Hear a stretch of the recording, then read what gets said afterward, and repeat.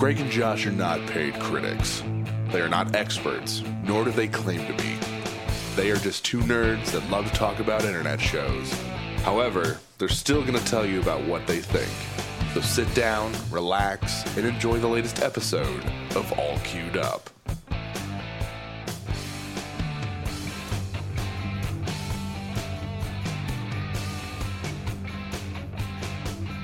Hey everybody, welcome to a new episode of All Queued Up.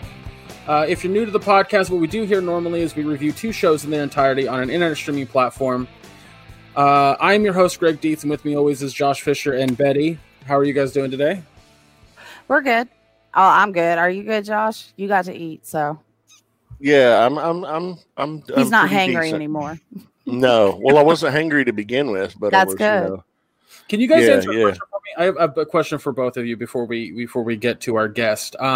What's fresh air like? I don't know. I live in California, so I have no clue. It's beautiful. It's amazing. It's crystal clear. It's like the weather this weekend was just it was perfect this weekend. It was so nice. Hey, for anybody, you ever see a video game in just like perfect 1080p? Yeah, 60 frames per second. No, my town. It's like that. My town looks like fucking Silent Hill. It like you hear the sirens, but it's smoke. It's just smoke. Hey, if you're gonna have a gender reveal, please just send an email out for fuck's sake, because I can't. This is terrible. I'm so glad I spawned before the gender reveals, because that is the stupidest damn shit ever. It's up there with push presents, in my opinion. It's just like, no, you're having a baby, not an accessory, okay? Oh, you know, what the fuck? Well, stop setting things on fire. Well, there was like a grandma that got killed at a gender reveal party for her upcoming grandchild. Did they shoot her? No, they had some type of they had some type of box that was supposed to blow the lid off reveal what it was, and like essentially they had made a pipe bomb, not knowing what they were doing. Wow. And the shrapnel killed the grandma. Wow. It's a fucking grenade. That puts a curse over the whole birthing experience, doesn't it? Yeah. Your grandma died for you to be born. Wow. Well, guys, we have a guest today that's going to join us in all the conversations, but especially the main one that we're going to have today, which we're excited about. Hello, Heather. How are you today? Hey, I am doing well. I'm doing amazing. How are you guys? Like a pipe bomb, though. Like I'm just sitting here trying to be quiet. I'm like, Grandma got nailed by a pipe bomb. Like, right? I can't wait for that hit holiday song. Grandma got nailed by a pipe bomb.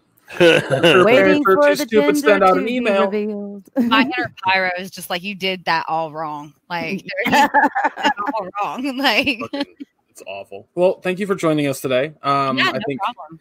Yeah, the conversation that we're going to have today, I think, is going to be for anyone curious what our topics are today. We're going to talk about Lovecraft Country episode 4, or is it 5? I lost track. 4. Okay, I was right. The Boys episodes 1, 2, and 3, which is the only ones that aired on Amazon Prime, and then we're going to have a heavy discussion about addiction, since all 4 of us have history with that. I think that conversation is going to be fantastic. Amazing. But let's dive right into episode 4 of Lovecraft Country. If you're not keeping up with the show, I highly recommend doing it. HBO Max is where you're going to find it if you don't have HBO as a whole already. And I say that like if you don't have cable or you don't have Hulu that has it. So I can't recommend the show enough. I would say last week's episode was better, but I agree. Because this got a little Indiana Jones-ish. It got very Uncharted. Like very water, Uncharted. It was a joke between my guy and I. We were sitting there watching it and loving the Indiana Jones vibe. I stated that. And the water, when they got in the water, we were like, okay, we're going to wait for that Indiana Jones movement when you have to escape the water, you know? So I loved the Indiana Jones vibe about that. I had one gripe about that episode last night. And the premise of the episode, the Order of the New Dawn, they were trying to find these pages that were missing from the original book. The pages, in order to translate them, in order to hopefully learn spells that can protect them, Tick and his family and friends against this order. So that was the whole purpose of them searching for these pages. And they were in a vault in a museum in Boston. So they had to go back to Boston. The one thing that took me out of it for a brief moment is how the vault opened with the beam of the moonlight. It's like, all of a sudden the moon at this perfect time is going to hit at this perfect angle, and you're just going to have this shiny, bright light. Sorry, and then it disappeared once the vault opened. Come on. That's that level of convenience that you see in treasure hunter movies. Yeah. That shit happens, that shit happened in Uncharted, that shit happens in Tomb Raider, that shit happens in Indiana Jones. I'd even go as far as saying Alan Quartermain. Absolutely. That's why that specifically, and the bridge that was falling and the puzzles and the booby traps. I was like, good lord, treasure hunter. Yeah. Don't get me wrong. Like, Uncharted is one of my favorite video game series, and I love the Uncharted elements, the Indiana Jones style elements. But at the same time, it was a little on the extreme side. But it didn't detract from my enjoyment. It's just specifically that one moonbeam effect, just like, oh, come on, you can do better than that. It was I'll give you that. It was a little lazy, but also on the same note, I think what makes it stand out a little bit better in regards to that is the characters, because I'll tell you right now, Journey Smollett fucking still kills it as Letty, 100%. Sorry, Letitia fucking Williams or Lewis. I don't know why I say Williams every time. Because you're terrible with names, Greg. I know. Everybody that's been listening to this podcast for more than one episode knows that you suck when it comes to names. I'm exceedingly happy that Heather's name is constantly on the screen in front of my face. Otherwise, I'd forget your name already. I'm okay with that. I can't remember names either, so I can't even hate at all. I love the Lovecraft, and I mean, I live with my sister is a diehard, her and Jeff are Lovecraft fans. All I know is Cthulhu. Let's just be honest, and I kind of was.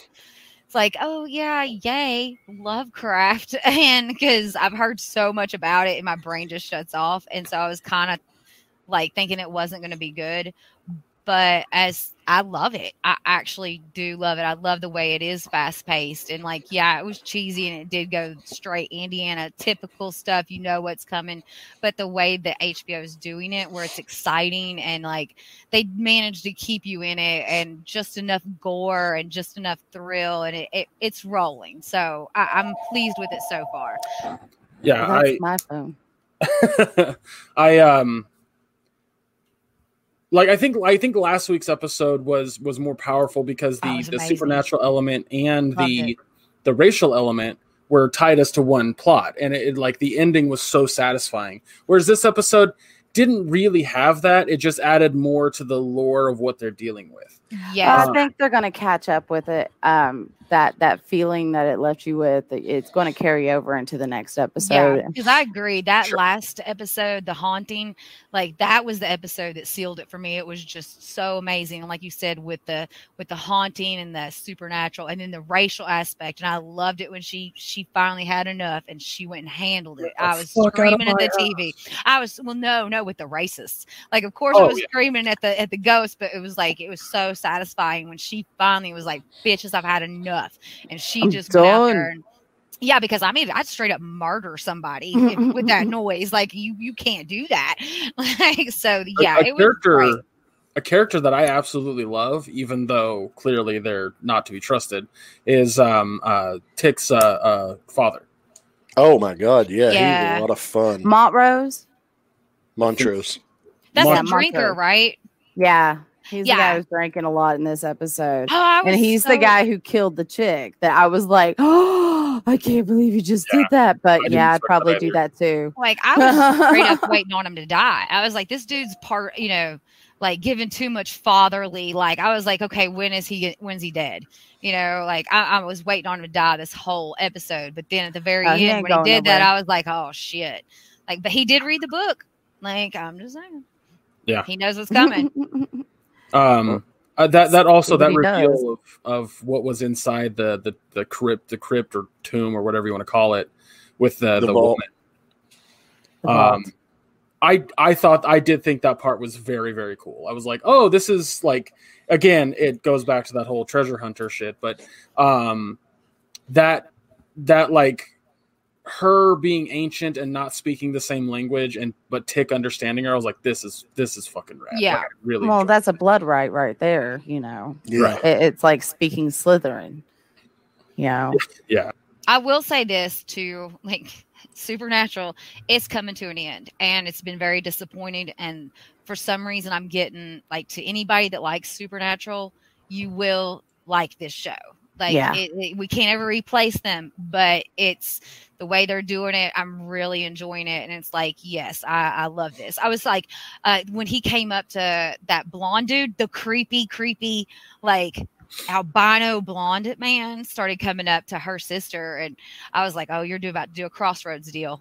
Like, yeah, that freaked me out. That scene left me going, what the fuck? I was like, blonde albinos creep me out. Beth knows this. They don't. Yeah, you don't weird. Like blonde guys at all. No, they're weird. Like that's straight up. Even weird. Eric Skarsgård. She did not. Is it Eric Skarsgård? Yeah, the oldest Skarsgård brother. Yeah. She found him creepy, and everybody loved him. But and I love True Blood, but it's just you too blonde. You're too blonde. I you need more melanin. Yeah, I don't know. Especially German blondes, they really weird me out. you would really be weirded out by my brother. Then he's like, his kind of blonde is so white that blonde or whatever, that his body hair is non-existent. Like it doesn't. You can't see it. We are not those kind of girls. No hate. You need to have more body hair than me, okay? Some people are afraid of gingers. The albinos freak me out. So let me be clear about the body hair situation. I lack body hair because of my mom's Native American blood. Exactly. My brother Josh got all the German heritage, and he's covered in hair, but you can't see it. So he's only German blonde. You only know he's fuzzy if you touch him. yeah, exactly. Oh my god. Or like the right light hits him and you're just like, that looks like a coat, sir. Whoa, what's going on there? You make a fine rug, brother. Just creepy. Bless your I feel bad. Oh no, it's dude, Dude, who's calling me? He's married and he's happy and whatever. But yeah, it was a good episode. I think the show is definitely gonna have a solid like next few episodes because they set something up big in this one. Yeah, I've never been a big fan of Monster. Like I kind of mentioned this when we started watching it. I'm not a big fan of Monster of the Week. Like I don't like, hey, we're gonna have an entire plot that is not centered around the main overarching plot, and then we're gonna have like 10% of the episode be about the main overarching plot. And this show's like, 50-50. Yeah, because there's a couple stories here that I'm like, where are you going with this? I'm okay with the that. Ruby story. I'm very curious. Why are you hooking up with Hitler's perfect area? Yeah, I know. I'm trying not to say that. I'm trying not to go there, man. I don't know. Like, you can go there. I mean, you're just waiting for him to pull out his original signed copy of Mein Kampf. You know, signed copy. It's really bad. Oh, why don't we go ahead and give a grade to this, and we'll move on to the boys because I feel like that's going to be a deeper conversation. I'm going to give this episode a solid B+. I don't think it was as good as last week's. I don't think it's good as the other episodes. I think it's the weakest so far. But by standard of just the other episodes, it's still good. So, or other shows, I should say, it's still good. So I solid B+. I can't wait to see more. What about you, Betty? I'd actually give it an A because my mouth was hanging open most of the time watching this. I was going, what?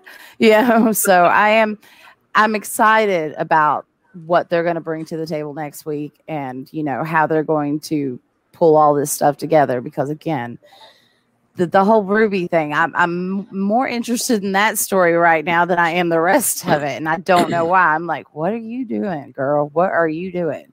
So I give it an A, a solid A. All right. Heather, okay, Josh, go ahead. No, I'll defer. What I wanted to do was I wanted Betty to then pass it to somebody else, and we. I'm sorry. I passed it to Josh, and then Josh, you pass that potato on to Heather. Shit. Okay. Well, see, now you know it's coming. I will say probably it's strong, but it's not as strong as the other episodes. But it's still quality. I'd give it an A-. There was really just the one thing that I had the nitpick about, and I can't help it. That thing just took me out for a brief minute. It was your tick. It was your tick. Now I feel bad because I feel like y'all are being generous. I'm going with the total B.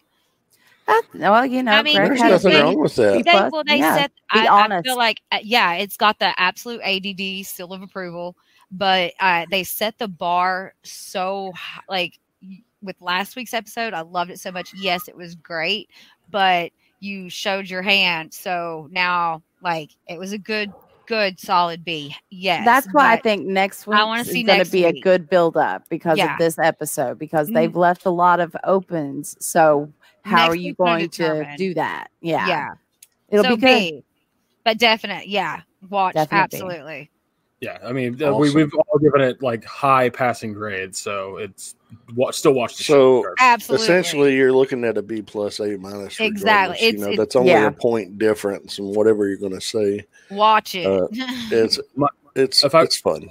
If I brought home a B+, my mom would be proud. So there you go. I know my parents would be absolutely thrilled. And my parents would be like, "You can do I'd probably better." Get money. Yeah, yeah, that's true. I'd get money. And I get it. Do better next time. And we had completely different childhoods in many ways. As long as it was a C in passing, I was golden. Yeah, she's getting high fives, $20 bills. I never made a C. I was too afraid to make a C. That would have been bad. You say that because my reward would have been to rent a video game. That would have been my reward as a kid. I mean, to be fair, I was an AB average, but I didn't try. So after I started trying, my bare minimum was a C, and my parents knew that, and they were like, "Well, shit, her bare minimum is not failing, so can't hate." I mean, I could go on a whole tirade about how our scoring system in school is all broken and shit because a C is what every kid should be striving for. B and A is overachieving. D and C is D and F is underachieving. C is average. Yeah. Why are we not telling people this? What? Anyway. I'm average. We don't keep score in exactly homeschool, so if she either gets it or she doesn't. That's how I feel about it. If she gets it, she passes. That's an A. If she doesn't get it, we work harder until she does. All right, let's go ahead and move over to boys. Yay! So before we get into season 2. Betty and Heather, I believe, did you watch season 1 before any of that? Okay. Yes, the day it came out. She watched it. I just watched it last week, and I was amazed. I loved it.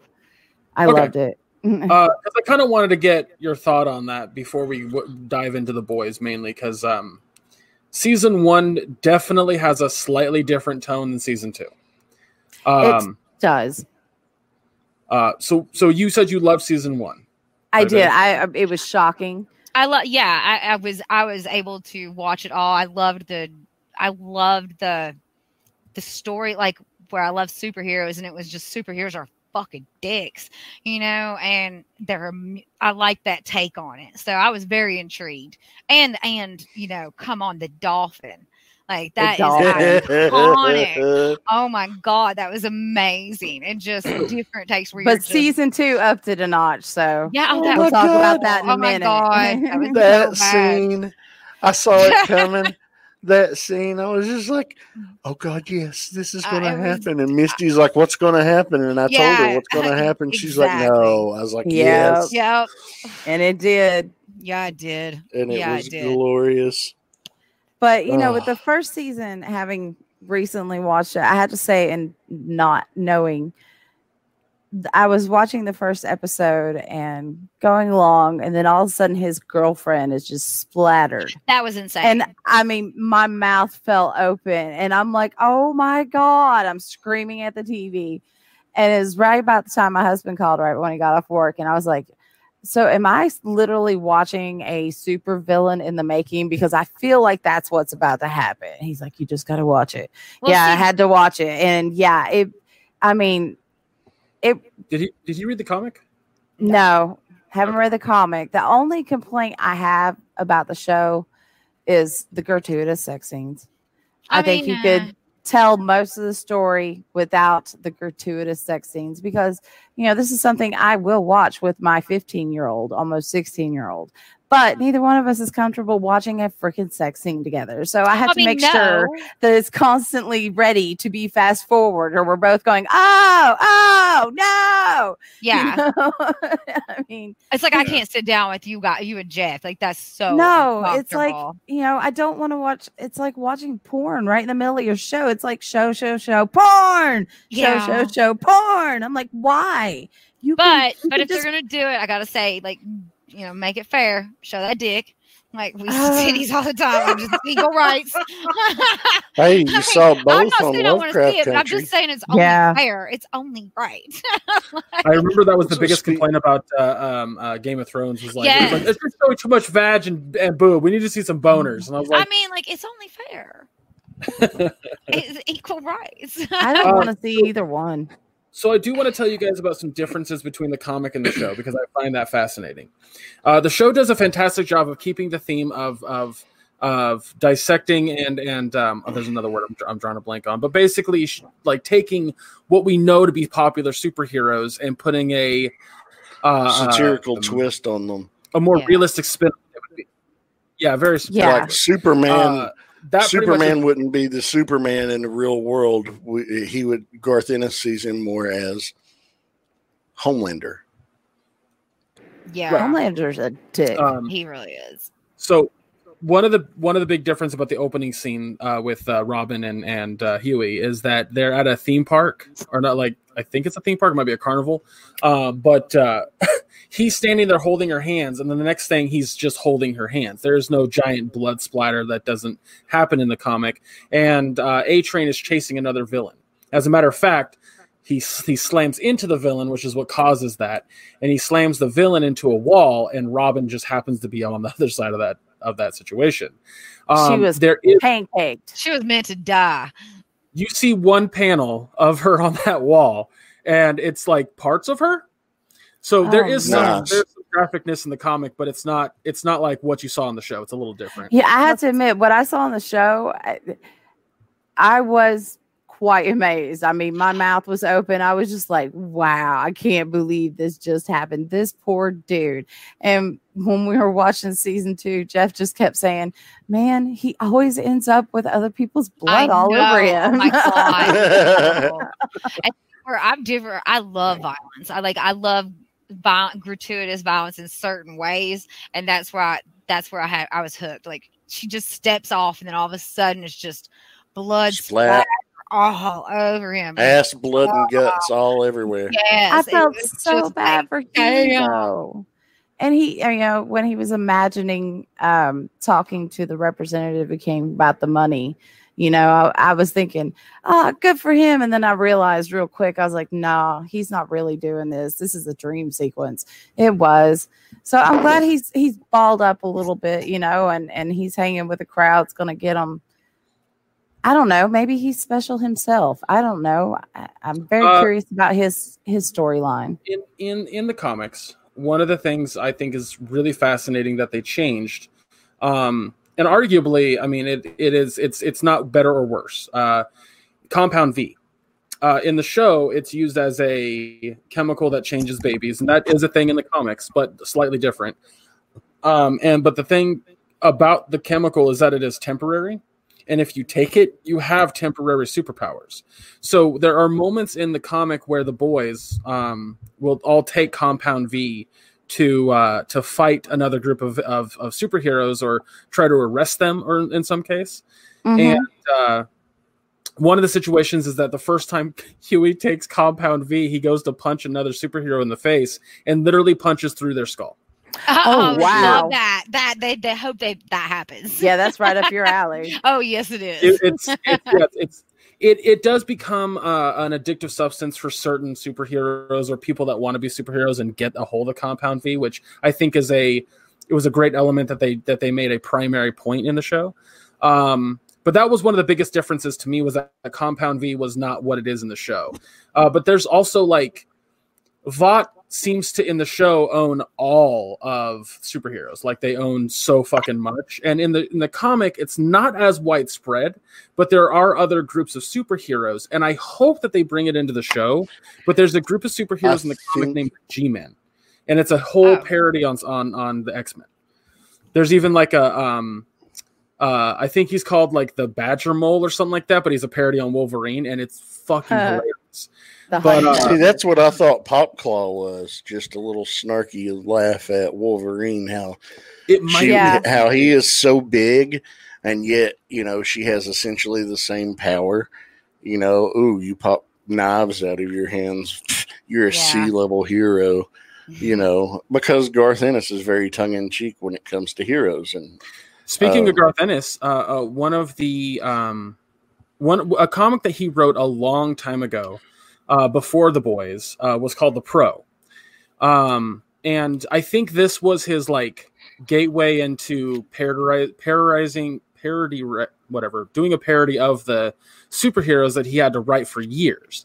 It was a hooker who, in the middle of like giving a blowjob, gets hit by like some kind of meteorite that gives her superpowers, and like that story. So she uses her superpowers to give like super speed hand jobs. I'm not joking. And it isn't until a situation that gains the attraction of the this comics Justice League, if you will, that is comprised of the Saint, Superman, the Knight and Squire, which is Batman and Robin, and they wear very revealing clothes, and it's said in the comic that they are a gay couple. The Lady, who is a parody of Wonder Woman, the Lime, Green Lantern, and Speedo, the Flash. And one of my favorite moments in it, it's so funny, is there's a guy that wants to hurt the Pro. So he goes into her house to like rob her or get some information or something, and she finds him there, and he grabs her baby, and he puts a gun to the baby's head, and he says, I'll kill your baby if you don't do anything. She's like, don't hurt my baby. All of a sudden his head is just popped off, and the Saint is standing behind the bad guy. He grabs the baby and hands it to her, and as a thank you, she decides to give him a blowjob, which he has apparently never had. Wow. So he says, you need to move your head. And she goes, why? He says, I'm going to finish. Move your head. And she goes, I don't get it. So he pushes her head off. His cum shot is so strong that it blows through the roof of the building and puts the wing of the plane. Yeah. That's hilarious. Absolutely hilarious. I have a question. Yeah. So she's giving a blowjob when she gets hit by a meteorite, right?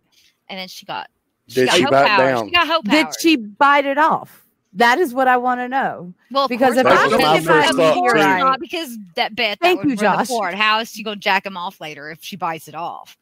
Like, no, I mean, it was a it's customer. She's a pro. thing. I mean, you can't blame a chick who bites it off if she gets hit by a fucking meteorite.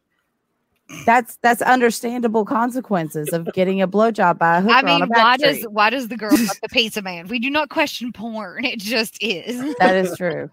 The reason I mentioned this as a former pizza man, that storyline was always bullshit. Yeah. It's like, how many times did that happen to you? The reason I mentioned the Pro is because I don't know if I want them to add the Pro into the Boys show, but what I do want them to do is make a movie off of the Pro, but like use the people involved with the Boys, because I think that they're doing his whole like superheroes ain't shit kind of attitude towards it, and I love that about I was really worried that the show The Boys was not going to imbue that whole like giving these iconic superheroes a new look. I was really worried about that, and I'm really happy that not only do you two love it, but that that's crystal clear. That's crystal clear to you guys that it's like, oh, okay, this is supposed to be Superman, and not fuck Superman, but hey, Superman is unrealistic by a absolutely. Huge. So that's the reason I mentioned Pro, because like I that want cum that shot though. Oh my god! Yeah, I'm sorry. The next shot is him like saving the plane with his pants down. Well, there's so many avenues. Just wiener flapping in the wind. But you know, these are questions that would come up, you know, among friends who talk about these things. Because I'm sorry, you know, eventually these things are going to happen in this type of universe. You know, is okay. So how's this going to work logically? Because if you have super strength and all your super parts, what is a cum shot going to be for you? I mean, damn. You know, I mean, you'll have to use IVF to get your bitch pregnant because you can't ever come in her. She'll fucking explode. I'm just saying this is the most existential conversation I've had about cum shots in my life. No joke. I wish I was joking when I say this. There's an entire plot of Spider-Man where he gives Mary Jane cancer because of his radioactive semen. Oh my god! I mean, yeah, he should have put a wrapper on it. I mean, it's radiation bed or whatever. It goes through, like, duh.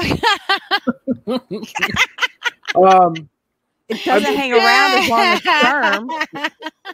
Yeah, this is a whole thing. Nope.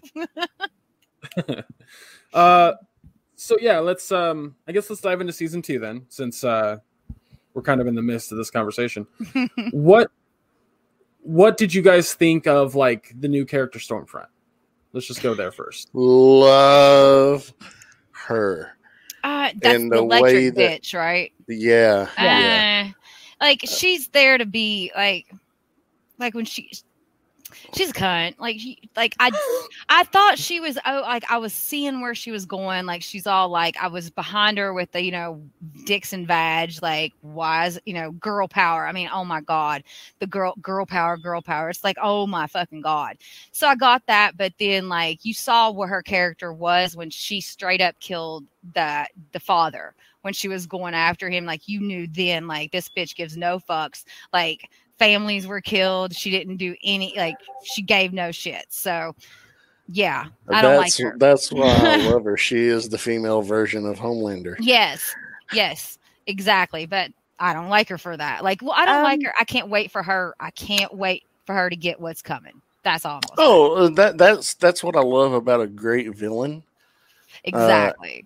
Is the better the villain, the better your story. And she is being set up to be wonderfully terrible. She's killing people like she's used to it. So I don't know. Well, but the thing is, she's not the same as Homelander because Homelander really does try to put on this front of, I'm a morally good, superhero. I always do the right thing. And she's like, fuck this shit. She's straight up. I don't think she ever really lies about who she is as a person, but he does. And so I was not surprised to find out that she was not everything that everybody might have thought she was. That, she really is one of the bad guys. And I kind of figured that from the beginning because when she was hired, who hired her? It wasn't Homelander. It wasn't Amanda, and he got all pissy. It was Voight, the guy who owns the freaking company. And of course, she's a plant. He hired her directly. She's there to gather intel and to basically clean up their messes. And I think he's trying to figure out a way to get rid of Homelander because Homelander's gotten a bit too big for his britches. But she took off that boy's hands, though. Oof. Yeah. Yeah. Jeff was not happy. He was very sad because he thought, oh, we're going to have this great character. And he's like, so she's a cunt. And I was like, yep, she's a cunt. I saw it coming. I was hoping that he would be around for at least another episode or 2. But, I mean, that episode gave us one of the best scenes ever. I'm sorry, but I love the Deep. That poor bastard. That poor bastard. How he's just so noble and trying to help the creatures of the sea. And he just can't. I mean, could you imagine growing up and hearing the goldfish scream? Like, that's horrible. What about the when he gets, bailed out of jail by his superhero dude, and they start handing him the book, and me and Jeff looked at each other and we started dying laughing. We were like, it's Scientology. That's what this is. It's Scientology in their universe. Yeah, essentially. As a Scientologist, let me tell you.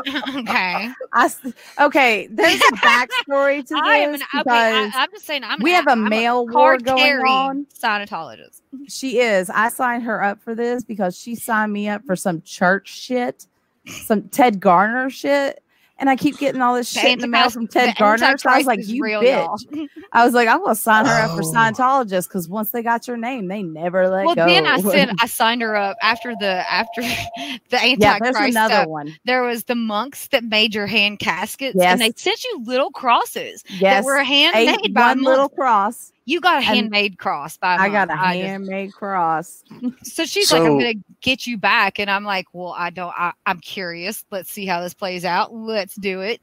And then what was it, Betty? You asked me a few months back. She's like, I got to get my sister back somehow. What can I do? And I gave you a suggestion. You said, yes, that's perfect. So Heather is the one that I helped you prank. And if it was Scientology, it wasn't a prank. It was a gift.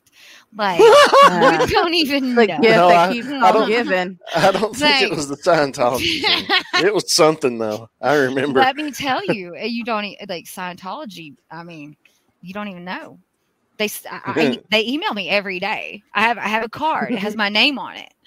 I'm a card carrying Scientologist. So yeah. Best present ever. I know when I got it, I was like, oh my God, this is amazing. And I can't find anything to get her back either.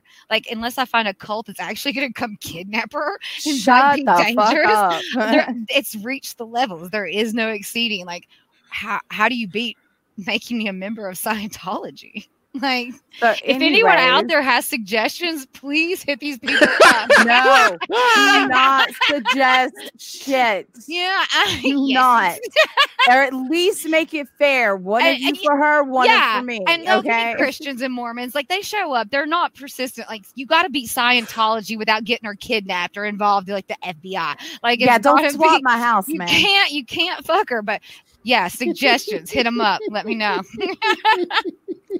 Sorry, guys. I've reached out to Facebook, man. I can't. I've got nothing. I love it. So that was that. Yeah. So yeah, the Deep. So the Deep got a whale drill. Scientology. That poor whale. That whale. Oh man. And then poor Huey he's in riding. The heart beating. The heart beating. I'm just going to spoil it because this scene's too good. The Deep's riding the whale, and he's on the back, and he's like all Aquaman, and he's like, I'm going to stop them. Yeah. They're trying to head this boat into this storm drain. I'm going to stop them. And I was like, they're going to drive the boat right through the whale. Oh my God, Misty said, no, they're not. I was like, yes, they are. Yes, they are. And then, boom, you see this fucking speedboat just hit the side of this whale and just completely blow through it. The blood everywhere. Just so that whole scene was already spoiled on Twitter by Amazon weeks ago. Okay, really? Good. Oh yeah.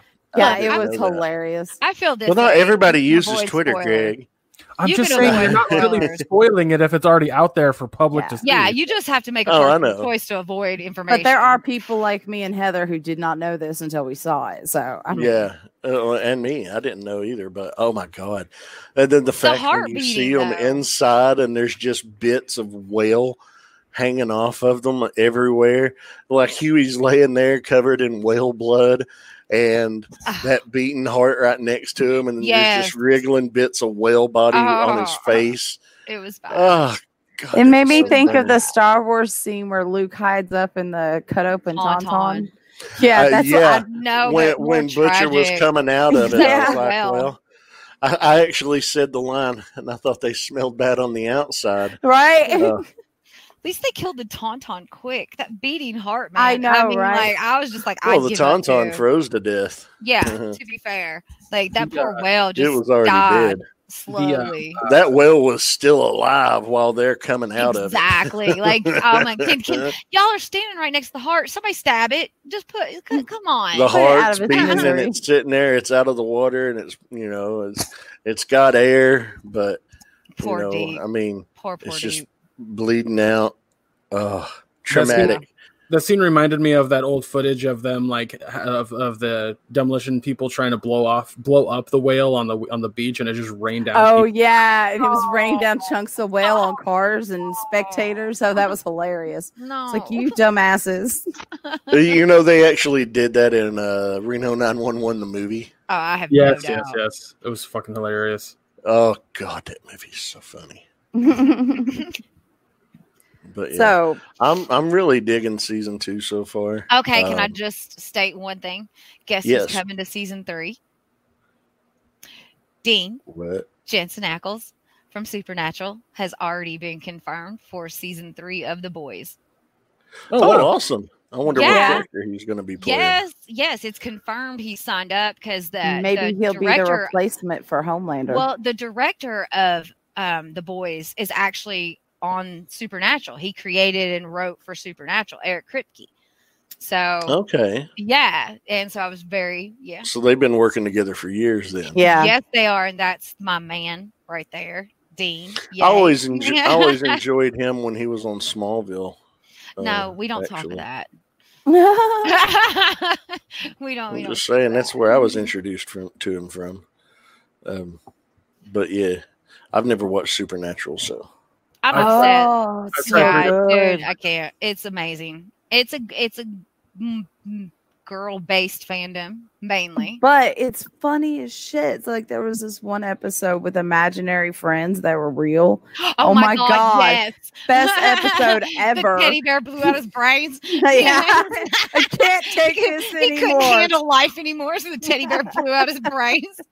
Like when it first started out, it was complete monster of the week type of show, but then about like the 3rd, 4th season, it started evolving where there was plot beyond that, and it got amazing. And it's got a dark sense of humor. Yeah, real dark. Like teddy bears are blowing their brains out because they can't take life. So I feel that's actually a fitting in for a teddy bear. It's like they can only handle so much of your some kid's baggage. And eventually it's just like, oh, fuck, I can't do this anymore. Yep. But I was really thrilled when I heard that because I love the dude that plays it. I love the character, Dean. So when he signed on to The Boys now, I can't wait to see what character he plays and where they go with this. So I'm excited to see where they're going. Yeah, I hope he doesn't get typecast so that way he can maybe stretch his legs a little bit with acting. Yeah. That's what I'm excited to see. This will be his first, role after Supernatural. And I'm excited to see that. Something that you mentioned from the comics, how, Compound V was just known and people would use it. Now that we've seen in season 2, the public now knows about Compound V. Maybe there's a way for it to be implemented how The Boys, some of these people like Stormfront, like Homelander, they can't take them on by themselves without any abilities. So maybe they'll be like, what if we start experimenting with Compound V to fuck around? Compound V is going to become a street drug. Yeah, I think it will. You'll see addiction issues like you saw with A-Train in the first season. Seeing it. And yeah. Mm-hmm. And I hope they go that route, and I hope that we get the G-Men, or it doesn't even have to be the G-Men, just other outside heroes, because it was alluded to. Happen because of the ship and her and her brother, and finding out why she never spoke was just, yay! Now I finally get it, But bless her heart, I felt so bad for her because of what she had to do because of her brother. Because I love my sisters, especially the one with us right now. And if I had, that's so hard. That's such a hard choice to make. And you know, she loves him, but at the same time, she knows that what he's trying to do isn't right. She still has morality. Now, you know, I'm gathering that the Chinese must have had access to Compound V, and that's something I wondered about in the first season. Is if it's in America, it's got to be other places as well. That's something they do in the comic that's very prevalent. I'm from not next to my mic. I'm like a mile away. Other countries definitely have it, and there's heroes in those countries as well. Vought is just an American company. As far as just Vought. Vaught's the American side of it. And that's something that Giancarlo Esposito's character, Stan Edgar, God, I love that dude. He plays a villain so well. In his conversation with Homelander, he's like, I have to clean up your mess. You're the one that gave Compound V to these other countries, and now they have these super terrorists. And Homelander's like, super villain is the correct term. Yeah. And he's like, regardless, I'm having to clean up your mess. I don't have to consult you on anything. Yeah. And he's like, well, you know, my contract's up this year. Maybe I'll just go somewhere else. So it gave you the idea, okay, they don't have control of all the heroes. There's other heroes out there. So it opens the door for them to bring in other elements now. Yeah. And then Homelander's son, Oh, yeah. Oh, quick fact. Do you guys know that the guy playing Huey is the son of Dennis Quaid and Meg Ryan? Did not. No, I did not know that. Yes, he is. He's a very good actor. Another little fun fact about this show. In season 1, Huey's dad is played by Simon Pegg. Yeah. Mm-hmm. Yeah, I saw that. He's the model of the character that was used in the comic. So Huey in the comic looks like Simon Pegg. Oh, that's awesome. And Simon Pegg knew that. He's known that for a long time, and he's just like, I'm absolutely happy to be in the show. Yeah, I gotta be in this. He's like, I know I'm too old to play Huey, but can I play Huey's dad? And they're like, absolutely. If you don't like Simon Pegg, I just don't want to know you. Yeah. I mean, really. Hey, just know me. Yeah, I just don't want to know you. If you can't pick something. Yes, he is. He and Nick Frost both. Oh, yes. Absolutely. Yes, Hot Fuzz. I love the zombie, but Hot Fuzz still cracks me up so much to this day. Which one would you rather watch first? Point Break or Bad Boys 2? Yes. And then, and the gun shooting up in the air. You ever jump through the air, find your gun going, ah? Yes.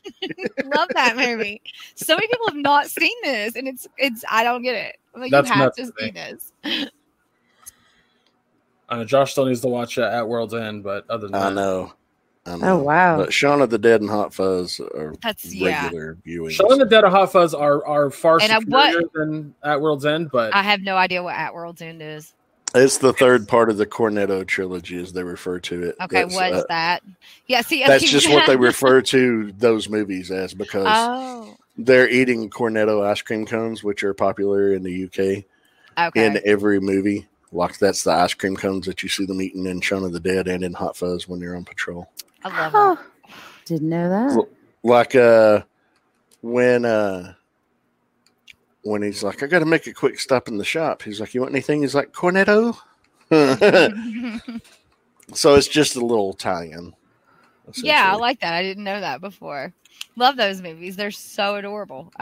Yeah. Like I said, I don't want to know you if you don't love Simon Pegg and those movies. I just don't. So when does episode 4 come out? Fridays. Episodes are so going it's to drop for Fridays. the remainder of the season on a weekly basis on Fridays. And we will on this podcast be reviewing every episode that comes out on each episode until the show's over via whatever. Is it just me, or is anyone else upset that like they're starting to do shows on a weekly basis again? I'm okay. Part of me is upset by it. Part of me is upset about it. We've had this discussion on here before. Some shows, it works to drop everything at once, especially if there's like a 6 to 8 episode and they're only a half an hour in length. Mm-hmm. Drop it all at once. It's digestible. It's 4 hours of your time. Yeah. But shows like The Watchmen, shows like Lovecraft Country, by being on a weekly basis, it allows for them to stay relevant longer. Because I adore Stranger Things, but Stranger Things, the first 3 seasons of it, all dropped at once. After about 2 weeks, people weren't talking about it anymore. That is true. Well, and I like it too, because with all of us in quarantine now, life is very different. We lived in a different world just 6 months ago, where we would be out on a Friday night or a Wednesday night when these shows would come on, when we were younger. So now that we're all stuck inside, it does give me something to look forward to during the week. Oh, yeah, this show's coming out Friday night. Oh, yeah, this show's coming out Sunday night. So it gives me something to look forward to. And then, like, if something happens, like, say, this week where I was just way too tired by the time 9 o'clock hit, I was like, can we watch this tomorrow? Because I got to go to bed. So we watched it the next day. And I like that, because we also didn't have that just 15 years ago. You couldn't just, decide you weren't going to watch your show when it came on, but you were going to wait until, however long later, because you'd have to have certain, equipment for that, and it costs money and all that DVR. crap. Well, yeah. I said like 2 nights ago, I was like, Lovecraft is the first show that's coming on a weekly that I've been excited about in a while. And so that's impressive to me. For me to say that, I'm like, yeah, I'm actually looking forward to this show every week. That's a statement. So it is good. I'm excited. I'm very anxious to see where they're taking this. Please keep it up. Scare me. Thrill me. Do it. Yeah, I think honestly, I have a friend who mentions it before, that like, when you dump an entire show at once, you get to talk about the entire show. And I know that's the premise of this podcast. At least that's what we originally wanted it to be. But I honestly think that a lot of shows benefit from being once a week. Yes. I think Lovecraft Country is a perfect example of that. Like, we get to discuss, not only on this podcast, but just in general with other people, about like what we think is going to happen. We're going to talk about it for months to come, because the show's 10 episodes. You're going to have longer interactions. I mean, what happened? Like, honestly, can you imagine if, and I'm only using this as an example for how popular it was, can you imagine how long people would be talking about Tiger King if it was once a week? Right? For fucking a year, because damn. Even longer? Because we're still talking about this. Yes, we are. Like, Carol Baskin is going, like, it's a meme. On. She's a meme now. Bitch, Carol Baskin. That bitch, Carol Baskin. It's like, I know for a fact my ex talks about me like I'm Carol Baskins. I think the only show that was coming out once a week that did not benefit from it, in my opinion, was Mandalorian. Yes, if Mandalorian had been once a week, I would not have been able to do it. But because it was binge-worthy, I loved it. Baby Yoda, yes. Well, it was. I think 8 episodes, they did it in 6 weeks. But yeah, I think it could have dropped all at once and it'd have been fine. Yeah, because but the way they stretched it out, it was already out. All of it was out when you watched it. Yeah, I didn't do the weekly. Yeah, I waited till it was all out, because it was kind of hard the first couple episodes anyway. So I had to literally sit down and binge that. Yeah, I think people would have not been so like weirdly critical about it had it been at one time. I think that having each episode kind of be a Monster of the Week episode. Yeah, time to critique it. Yeah, I remember episode 4. I liked it a lot. It was directed by Bryce Dallas Howard, and she did a fantastic job, in my opinion, about telling this like samurai-esque story with this village. I loved it. It's basically your modern day telling of the Seven Samurai, the Kurosawa film, right? Just done in a Star Wars setting. The entire fucking thing is wolf and cub, but very, very wolf and cub. I haven't seen The Mandalorian, but from the way I've heard people talk about it, I understand why it probably would have been better as a binge watch. I think with shows like Lovecraft, what makes it so everybody still wants to watch it, even though it's weekly, is because there's so many deep, intricate topics in there in each episode that it gives us time to dissect each of these topics without having to try and tackle it with one big binge. because there's a lot there to process. Same for Watchmen. These are things that people need to be able to sit down and talk about and have a discussion instead of binging it and then going, okay, which point do I touch on first? You have your points in the episode that you need to touch on that are there for you to touch on. The racism in the 1950s Jim Crow era, we keep seeing different perspectives of it in each episode. And that's something we need to discuss, not just one version of Black history that's condensed, but this is the reality. And each of these little things adds up to a hell of a lot, and white people are now finally getting to discuss this. They have, a show they like, they're watching it, they get to discuss it, and hopefully they walk away with a little more understanding than if they had just binged it. Well, it's good also to where, like, if you talk to somebody with Tiger King or something that's bingeable, the whole season's out, when you speak about it, you have to figure out where the other person is in the show, in their binge. Whereas, like, when it's coming out weekly, if you've seen it, if someone says, I saw it, like, you can be like, oh yeah, here, and go and talk about it. Whereas, it's a 5-hour conversation waiting to happen. Whereas, like, Tiger King or shows like that, you're like, well, what episode are you on? And you're so excited because what if you're on episode 8, they're on episode 4, and you're like, holy shit, and you have to hold back so you don't spoil. So whereas, like, shows that are now coming out weekly, we get a time to be like, yo, you don't have to worry about spoilers so much, and you can talk openly about it. Yeah, I don't have to go to my mom like, what episode are you on? Exactly. Yep. Like, where are you at? I was just going to say that, like, the analogy I've used occasionally is that there are shows that are like bags of chips, and there are shows that are like a steak and potatoes. You don't want to rush through a steak and potato. Like, you want to savor it and take, a little bit at a time, because you're not going to eat a steak and potato every fucking night. Whereas a bag of chips is junk food. A bag of chips is satisfying for a short period of time, and then you're done. And I think studios are starting to understand whether their show is a bag of chips or a steak and potatoes. Yes. Yeah. And it's been a learning ground because this is all new, this type of thing. It's like when my daughter was born 15 and a half years ago, we still had a movie gallery that we went and rented movies at, that it doesn't exist anymore. They're good old days. Yeah. I mean, seriously, that place doesn't exist anymore. It's now a gym, and it has been for years, DVD player, haven't used one in years. And I've had my Xbox at least 10, and that's what we've used ever since. Movie gallery, wasn't that next to Papa John's? Yes, it was. I used to work in that Papa John's. Oh, did you? Do you know Bush? Yeah. Well, no, it was back in It was back in the 90s, so. Yeah. He been a while. Nah. He's like the assistant manager now. Yeah, Bush is a cool kid, though. I love him. He was one of the friends of my son's friends, and it all happened. I had lots of kids in and out of my house. Bush was a cool one. She collected cat people like she does kids, like she does cats. Yeah, it's Betty and Jeff's foster home.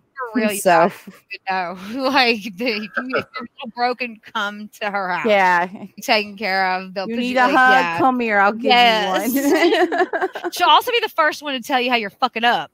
Yeah, but she'll hug you afterwards. I don't stay mad for long. Hug you while you're fucking up, hugging you, telling you. Josh, I'm really pissed off at you, but I'm going to hug you at the same time. I just want to say that for some weird ass reason, the audio cut off on Josh, so he said, "Hug you while you're fucking." Well, you gotta. I want to make that cum shot joke, but don't squeeze too tight. Jesus Christ, I'm not Charmin. Too many jokes. Well, why don't we go ahead and give the boys first 3 episodes a grade? Hachi Machi, we got ADD'd on that. Yeah, we did. I'm just gonna go first. I'm gonna give it an A+. I fucking loved it. I'm excited for more. I can't get enough of this. Like, I love superheroes to death. I love Marvel. I love DC. I watch animes about fucking superheroes. Like, I adore superheroes. I bought Marvel's Avengers, which is a broken ass game right now, but I'm gonna play the shit out of it regardless because I fucking love superheroes. Yes. And I loved the dissection of superheroes. I love the thought process of like, what would they actually be like, which is what this fucking show is. And I can't get enough of it. So I'm A+. I'm all in. I'm gonna throw it to Heather. Definite A+. Everything that you said, it's like a take on like, what if I or my sister or people I knew, my brother, got superheroes? We're still going to be the same people, but now you give us, powers. Yeah, I like the dick side of it. So definite A+. Keep watching. And I'm going to go to my sister. Oh, I give it an A+ for sure. It caught my interest with the first episode, and I was hooked after that. I mean, I didn't want to stop watching it. I was tired as hell, but like 5 episodes in, I was like, I gotta go to bed, but I still want to watch. So when the first 3 came out for season 2, we were there. We were watching, loved every minute of it, and I can't wait to see what they're going to bring us this year. So definite A+ for me. How many sea creatures will die? And Josh, what about you? How deep does it go? It's okay. You lion sack of one-legged shit. Well, meh. It's so meh. I give it an A+ as well. I absolutely fucking love this show. It's one of my favorite shows that has come out in the past couple of years. I really enjoy it a lot. I love the pacing. I love the soundtrack. The characters. I absolutely hate and loathe Homelander. And for the same reasons I hate and loathe him, I also love him because, a good story needs a great bad guy. And he just is. And the addition of Stormfront, loving it. She is just vile, straight up, terrible, reprehensible piece of trash. Yeah, and she's throwing a wild card more in. from her. I can't wait to see more from her. And the possibilities that I mentioned earlier that the show has opened up, from the comics. I'm hoping to see that, and if we don't get that, I'm okay. I just, I'm excited to see where it goes, and I'm in for the ride. I was gonna say, when I was watching this with my folks, I was like, well, she just killed 4 people, and then she does what she does next, and I went, I've lost count. I literally looked at my mom, I was like, I lost count. Yeah, it was crazy.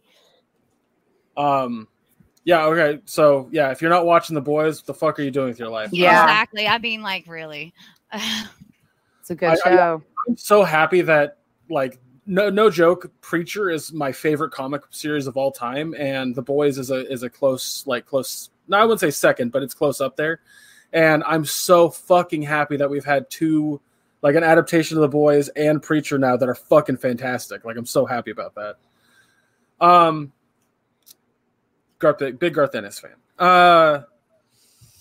So good, guys. Now that we're done with the review stuff, we're going to go ahead and move on to the bigger topic at hand. As I'm sure a lot of our regular listeners know, what we like to do here on Uninhibited, which is our every other week show, we talk about kind of whatever we want. But we've been bringing topics to the table as of late, just things that we thought about through the week and wanted to talk about. And Betty's been doing a fucking phenomenal job at coming up with topics to talk about. Thank you. So this week we want to discuss addiction, how it's affected our lives, if we've been susceptible to addiction, just stories in general, and if there's any advice that we can give to help people who are suffering addiction. But I'm going to pass the reins over to Betty to start this conversation off. Okay. This week, again, like you said, we're going to be discussing addiction, and this is why Heather is here. Yay. She has a very close and personal relationship with this herself. I'm the expert, apparently. She knows what it's like. She knows the ups, she knows the downs, she knows the ins and outs, and I know that she is well versed and well spoken enough to speak on this issue and hopefully give some people a better understanding about addicts they might have in their lives or being addicted to a substance themselves. To start off with, though, I would like to say that according to psychology.com, there was in 2016 an estimated 2 million people in the U.S. with an opioid substance abuse issue. And the deaths jumped from 21,000 to 42,000 in 2016. And then in 2018, they jumped to over 70,000. Something that we know, some things that we know about the opioid crisis, or we may not know, is roughly 21 to 29% of patients prescribed opioids for chronic pain misuse them. Between 8 and 12% develop a disorder from using them. Yeah. And an estimated 4 to 6% who misuse prescription opioids transition to heroin, which we know right now is a huge problem because we're cutting it with fentanyl as well, which is a much stronger drug. See, this is where, I mean, like, yeah, these facts and like, as someone that's talking about it, these are numbers, and everything she's reciting is absolute fact. Yes. But like, if you are to sit here and say you don't understand this, if you don't know this by now, then you're either underage and there's no excuse. Like anyone in America, you cannot sit there and tell me you have not heard or been affected by the opioid addiction crisis. Like, so this is where the numbers frustrate me. Like, how many times do we have to recite these numbers? Like, it seems like numbers are not doing anything. That's the thing, though. You know, we need to start off with the numbers to an extent to give people an understanding of how broad this effect goes, because I do know there are people that have addicts in their life and they don't know they're addicted, or they're really good at masking it to themselves. Yeah. You know, and a lot of people, I've seen people that I'm friends with treat addicts in a way that, you know, you wouldn't treat this person if you saw this as a mental disorder, as you should, in my opinion. You know, these people need help. They need love. They don't need you to push them away. You know, and it's not really so much of a choice as it is. There comes a point where you have to do this just to stay alive. And, you know, it's not something that we just go on the street and go, oh, I just decided today that I'm going to take Percocets. You know, it's your doctors who got us hooked. You know, 80% of people who suffer from an opioid addiction were first introduced to taking opioids by their physician for one reason or another. And it doesn't have an age that it goes for. It spans across all ages. This would be why my brothers have denied certain medication that their doctors prescribe. You have to. That's rule number one. When they say people, places, and things, and you have to own it. It's like with my doctor that now I've had for years. Love him. When I first came to him as a recovering, you know, like I can take, like if I get really hurt, if I break a bone, of course I'm going to take Tylenol 3, but I let him know. Do not ever prescribe me anything. I had to let him know everything, because if I didn't, then what if I get weak? You know, you have to not go, you can't take certain meds. Like I can't just, you know, go in and take Lortab 10s, you know, like it's going to be harder for me. I have to think about my actions and what it's going to feel like afterwards, you know? And that's the thing with addiction. And God, I don't even see, this was hard for me to talk about. Like, Beth knows me, and I'm very honest and very open, and you know, I have no problem talking about it. But it's still, you still have that shame where people automatically hear your recovery, or you were addicted to something, and immediately their mind goes to junkie, or you're giving hand jobs for crack in the back, which I have seen some addicts do, but you know, like not all of us did that. So it's hard because of the judgments and stuff, and like. I only do that every third Tuesday of the month. You know, you do it for fun, not for drugs. Hey, Heather. Exactly. Heather. Yeah. Heather, can you put the mic closer to your mouth? Yeah, sorry about that. Yeah. You're doing the Jeff and the beard thing. Much better. Yeah, so it's like, I just need this, I can only speak from what I have experienced and what I know to be true and what I've seen others go through. And I can't speak for everyone. I I'm not the poster child. No, you're not the poster child, but you don't have a problem speaking your truth. No. And like, for one, the one thing is, okay, why did you get addicted? What started your love? It started when I was like 15 and had a medical procedure, and they threw pills at me. And then at 18, I had a root canal, and the dude messed it up. Like, they OD'd me on anesthesia. Like, I was about to be taken to the hospital, all kinds of stuff. He felt so guilty. This man wrote me 60 Percocet 10s for 4 months. Like, how, so 60 a month for 4 months? 60 Percocet 10s a month. Wow. Yeah. Okay. That 2 years ago, 18. 2 years ago, I had my right leg amputated below the knee. That's why, we make the one leg jokes, all that. But I come from a family that has addicts. I have an addictive personality. Now, to my knowledge, I never have anyone that was addicted to illegal substances or controlled substances, but I came from a line of alcoholics. And that's horrible. Yeah. And I saw what it did to my grandmother. And because of that, I vowed never to drink ever. I was like, I know I have an addictive personality. I'm not taking the risk. So when they amputated my leg, they prescribed me Percocet 10s. And I was terrified of taking them. I said, look. As you should be. I was like, I do not want this to be habit forming.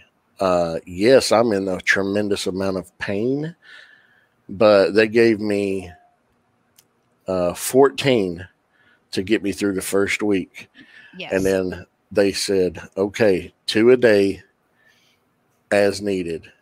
I was like, all right. I got to where I was then the next week, I said, I'm still in pain, but I want you to give me 5s on this week's refill. I didn't even take all 14 5s. I still had 4 left. That was because you're coming from an educated place. See, exactly. Back when I was 18 and when this all started, you didn't that's when we didn't have that. You didn't have that knowledge. You didn't have that. Yeah. Like, you were able to actually legitimately. I was getting medication shipped to me from Florida. You just basically paid $200. It showed up with Percocet 10s and Xanax, and it shipped right to your door. Like, it was crazy. Mm-hmm. It was the Wild West. And the last thing you ever heard about was actually the consequences for it. And see, where I never got fully addicted. I just played when I was younger, and, money talks. I maybe got rid of them for monetary reasons, and in 2001, it becomes a party drug. And then you don't know that it blew up around here. Well, I was in South Carolina. I was in the beach, and Oxys, it was like not just Lord has. Yep. Like, that's nothing. And it was Oxys, and what goes from like one little tiny line, just to have fun and go to work and not feel bad. Like, if you do that for a month, you're now physically addicted. It doesn't matter what your mental state is. It doesn't matter, you could be the person that doesn't want, is just doing it for fun. You're now physically addicted. The game just changed. And I didn't know about that. I didn't know when I started that, and because it wasn't a thing back then. Now that's why the pharmaceutical companies got the shit suit out of them. Yeah, but that because they didn't tell anyone. Yeah, and a lot of that started right here.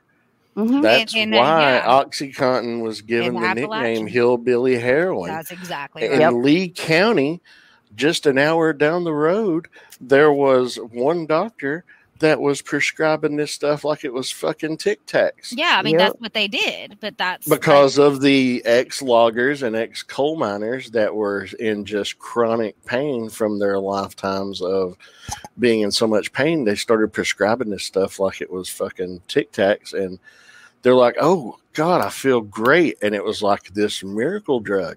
And then people found out about, if you crush this up and snort it, holy fuck, the feeling.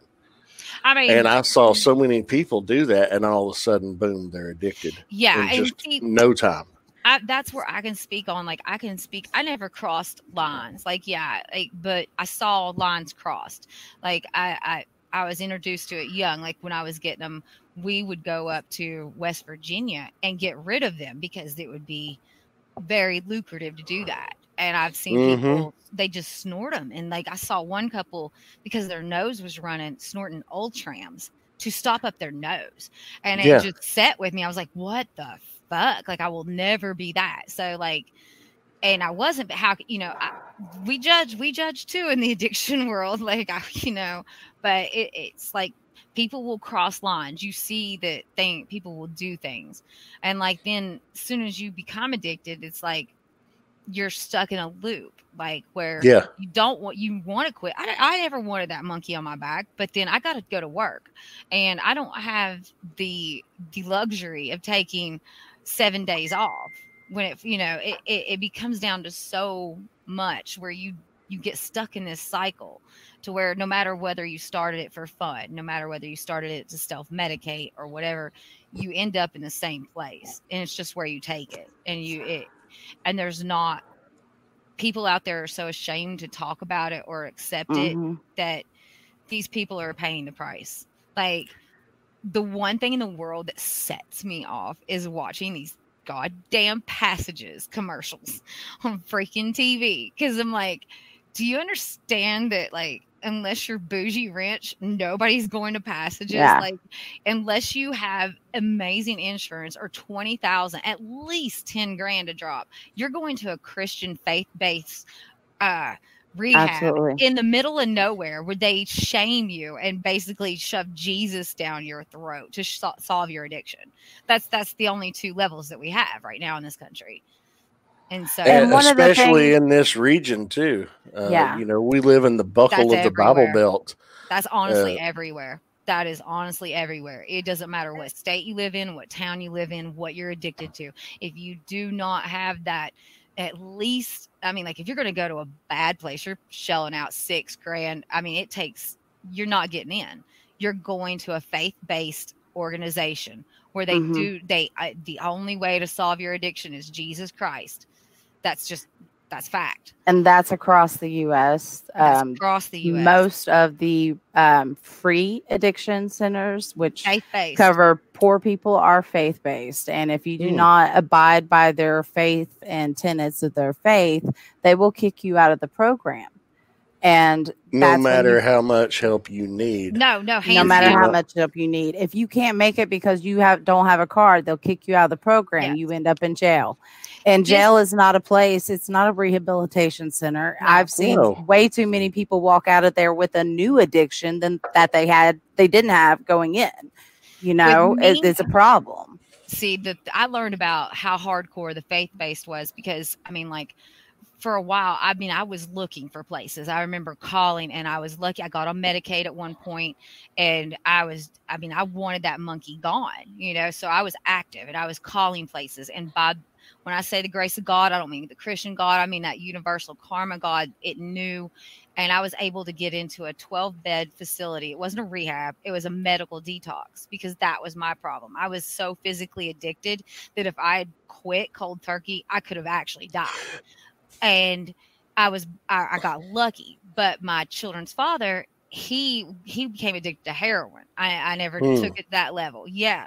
He didn't have that luxury, but he wanted to, get clean too. He had to go to a faith-based in the middle of the woods where they sat him down in a chair where he finally had enough. And they told him to basically say our children were bastards because we weren't married. I mean, how do you sit down someone like, what did you expect that man to do? Just call his children bastards? But this is the faith based where. And there's a little more to the story because he also suffers from a mental disorder. Yeah. Where he hears voices and sees things that aren't there. And that's why dual facilities come in. Faith doesn't heal that. No. And dual facilities, I guess that's my main sticking point. If I can leave anybody with anything, is that's what people should focus on, is dual facilities, because I just needed a monkey off my back. I didn't, I wasn't mentally trying at first numbing, but so many people are, where you need that mental, both sides. You need to physically be able to come off the medications, because this isn't just a mindset. This is physically addicting. What does it feel like when you come off of it? Damn, death! Like you can't leave the toilet. I went on South Carolina, y'all. You can't leave the what? I can't even. I went South Carolina. I'm talking about my past. So yeah, that toilet, you cannot leave it. Your skin, you have to have it. It can't be 90 degrees. You'll be freezing. Everything hurts. If anything, you breathe on your skin, it hurt. I mean, like the worst flu you could imagine has nothing on it. Nothing. It is you'll do anything almost to. This is why people go to lengths, because it is the most horrible thing, and you can't better your life until you don't feel sick. Like you're physically sick. You're physically sick. It's not a mental thing. It's actual physical. But once you overcome that physical, which I was blessed with that I was in there for 14 days because I was on methadone prescribed by a doctor, which is the hardest thing to physically come off of. It seeps into your bones. So when you actually come off of it for about 3 months, it'll seep out of your bones and it'll ache. Oh God. Oh, it's hell. It's horrible. Yeah, she went through months of this. Yes. And another reason why your body and your joints hurt so bad after you come off of opioids is that your nerve centers, the ends of your nerves just stop reacting because your brain's been rewired. Well, it's not just your brain, it's also your nerve endings, because basically they just don't register how to react to pain anymore because they've got something taking care of it. Whatever opioid you're on is taking care of it. So one of the reasons any opioid, when you come off of it, you are going to feel like every bone in your body has been crushed. You just feel your sense of smell. Uh-huh. And like, that's one reason I knew I was done, because I was like, I don't even know if I'm feeling pain because I'm on medication. And I'm like, what if I don't know if my knee hurts. I don't know if my back hurts and I just could not handle that. Like, I couldn't be latched to something anymore. Like, to get up and need that medication, you're tied to it. And you were tied to it. Oh yeah, absolutely. As so many people are. And I was blessed, and these people don't have outs. And like, that's why I'm saying dual facilities, because my kid's father was the extreme, but most people that have addiction issues there's a mental side to it. Mm-hmm. So you cannot cure one without the other. And there are dual facilities out there. The only problem is only the rich have access to them. And that's our problem, because if you're rich, what's the problem? You can get in there and come back out, go on a bender, and just spend another $25,000 to go right back in, have your spacation, get clean, then come back out, go to a party, and start again. And people that I see that are like the people that work, like in Myrtle Beach, it was very classism. Like, you're either on the service industry or you're not. And these people are doing their jobs. I saw people that were maintaining on a level that you wouldn't even know what they were doing. And then I saw the other side of it, to where it was like, holy shit, man. Like, you need Dr. Phil. Like, I don't even know what to tell you, man. Like, you cross lines. And it's become it's a money game. And I've been calling it for years. It's like, if any of y'all want pain pills, you can get them. You just have to go to a pain clinic and pay that doctor to get it. Money talks, bullshit walks. And that's what addiction has come down to. And nobody wants to do anything about it. Like, here, I've heard that if you wanted to go to the clinic, you have to go an hour and a half away, because these people can't handle the thought of, it's like that's going to bring extra crime to your area. There is no winning. And that's what bothers me. No, they make you pay in every way they can for being addicted. And alcoholism, I can't speak on that, like my family, but I know I saw it the only thing that they accepted where I was at for those few days was alcoholics. And they were bad, because the DTs apparently, like, DTs from alcoholism will kill you. And that's the only thing that they accepted. And, it's horrible. I've seen so much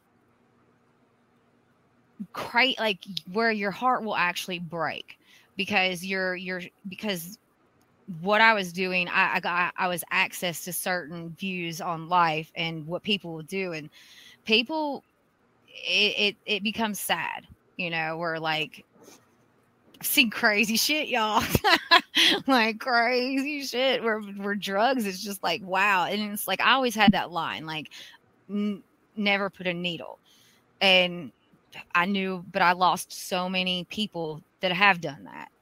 And that's another level of addiction. And I don't think people get that. It's like needle junkies are different from snorters, and snorters are different from smokers. I've joked about, haven't I, Beth? Yeah. I have. I was like, I've seen a chick smoke an Oxycontin. Which is insane. Like, yeah, it's craziness. But they don't get help. And I've seen all these people that I'm sitting here talking all this trash. I've seen break down in tears, wishing, begging God they had a place to go to get help, that they would give anything to have that, but they don't have those means because facilities are not available. No. Well, yeah. Greg, what kind of addiction runs in your family, if you don't mind me asking? Yeah, I'm here y'all's. So my father, he was addicted to some hardcore drugs when he was younger. I don't remember what they were. I just know that he smoked it out of a pipe. So I want to say crack.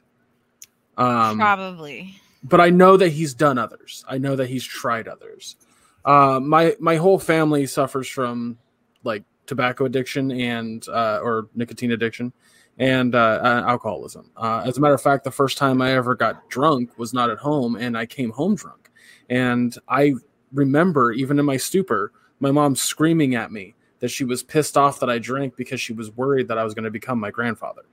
Oh, that's got to make you feel bad. Yeah, that's rough. I mean, she was just worried. Like she doesn't like that she acted that way now, but you know, it is what it is.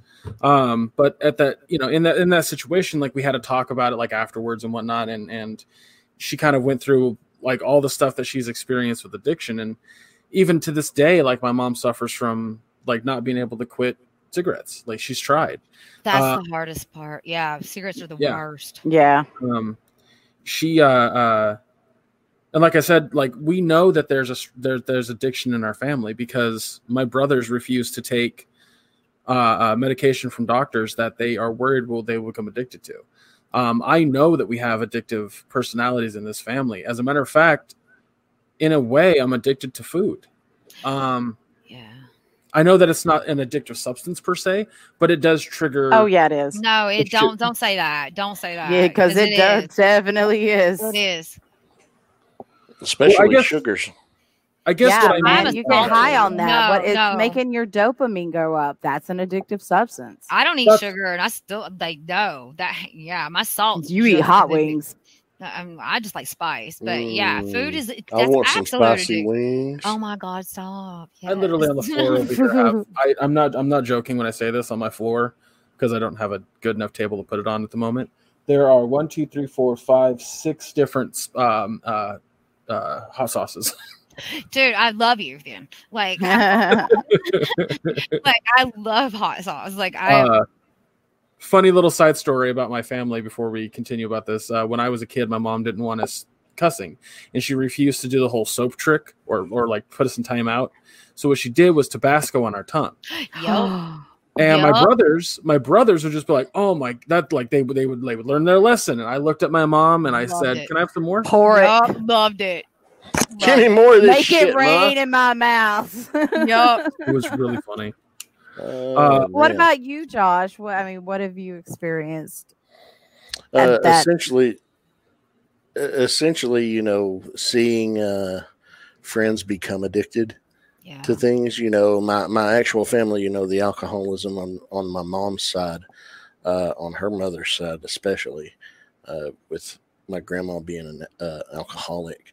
Like, she had a liquor dispenser that was this little naked cherub boy, and I always called it the P-boy because the dispenser was the little penis on the thing. And I was 5 years old. I was like, "Oh, the P-boy." She's like, "Yeah, I keep my special drink in there. You can't ever drink from that." Oh, okay. I was 5 years old. She showed me how to mix it with her vodka. Wow. Get so much of this. Put this many ice cubes in this cup. Fill it up to here with orange juice, and then top it off with this line with water from the P-Boy. I was making my grandma screwdrivers when I was 5 years old, and I didn't know it. Wow.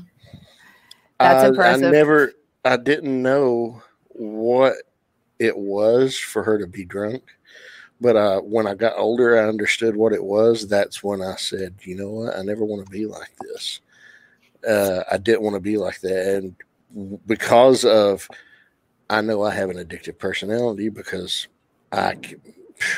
don't give me a credit card when I'm in a buying mood, because retail therapy is a thing. It's like, don't give me a credit card when I've taken Ambien, because I'll go midnight shopping. Yeah, she will. Yeah, she will. This is, I guess, where, like, I don't know how. I know that my stance on this is different from others. Is like, I had a problem with opiates, and it wasn't because I had an addiction problem necessarily. It was more of a, like, I had a party problem and physically got sucked in, and like. I never drinking, like Beth knows, growing up, we had a sloshy family member.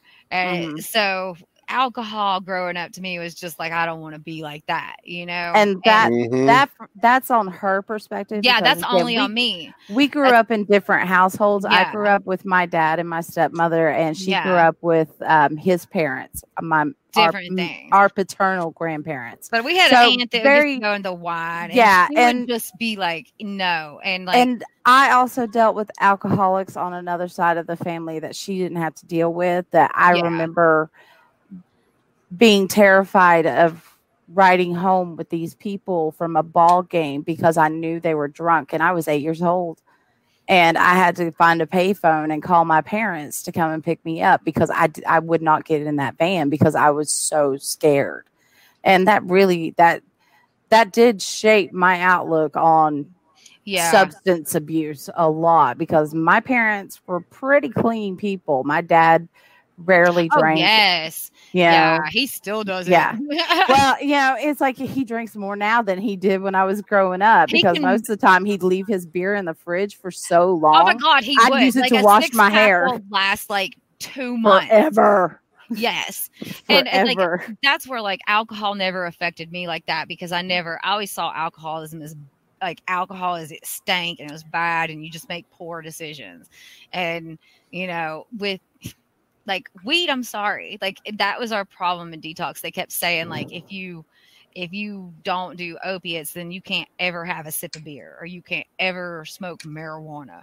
And because there are certain people that they have one dragon. They have one dragon that, it's like when people say marijuana is a gateway drug. Fuck you. No, it's not. That's what people you're either going to go on to try harder shit, or you are not, because I am the not. You cannot label any addiction, whether it's alcoholism or drug addiction. You cannot label it black and white. It's an onion that is so many levels and so many layers to each individual and circumstance, that just be kind. Like, try to understand that, instead of, like, you see these comments online, like, they should just know. Like, no, man, like, if it were that easy, don't you think they'd do it? Yeah, I mean, like, because nobody likes to. I've never met an addict who's happy to be an addict. Shame ain't gonna do nothing. I mean, for the most part, except that that one guy.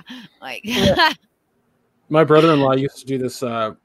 Used to try to tell my nephews this, and it always pissed me off that they're never allowed to even experiment with alcohol or with marijuana, because it's a gateway drug. And I would sit there and argue with him. I'd be like, explain to me how it's a gateway drug. And he goes, well, I knew this one guy who, and then he would tell the story.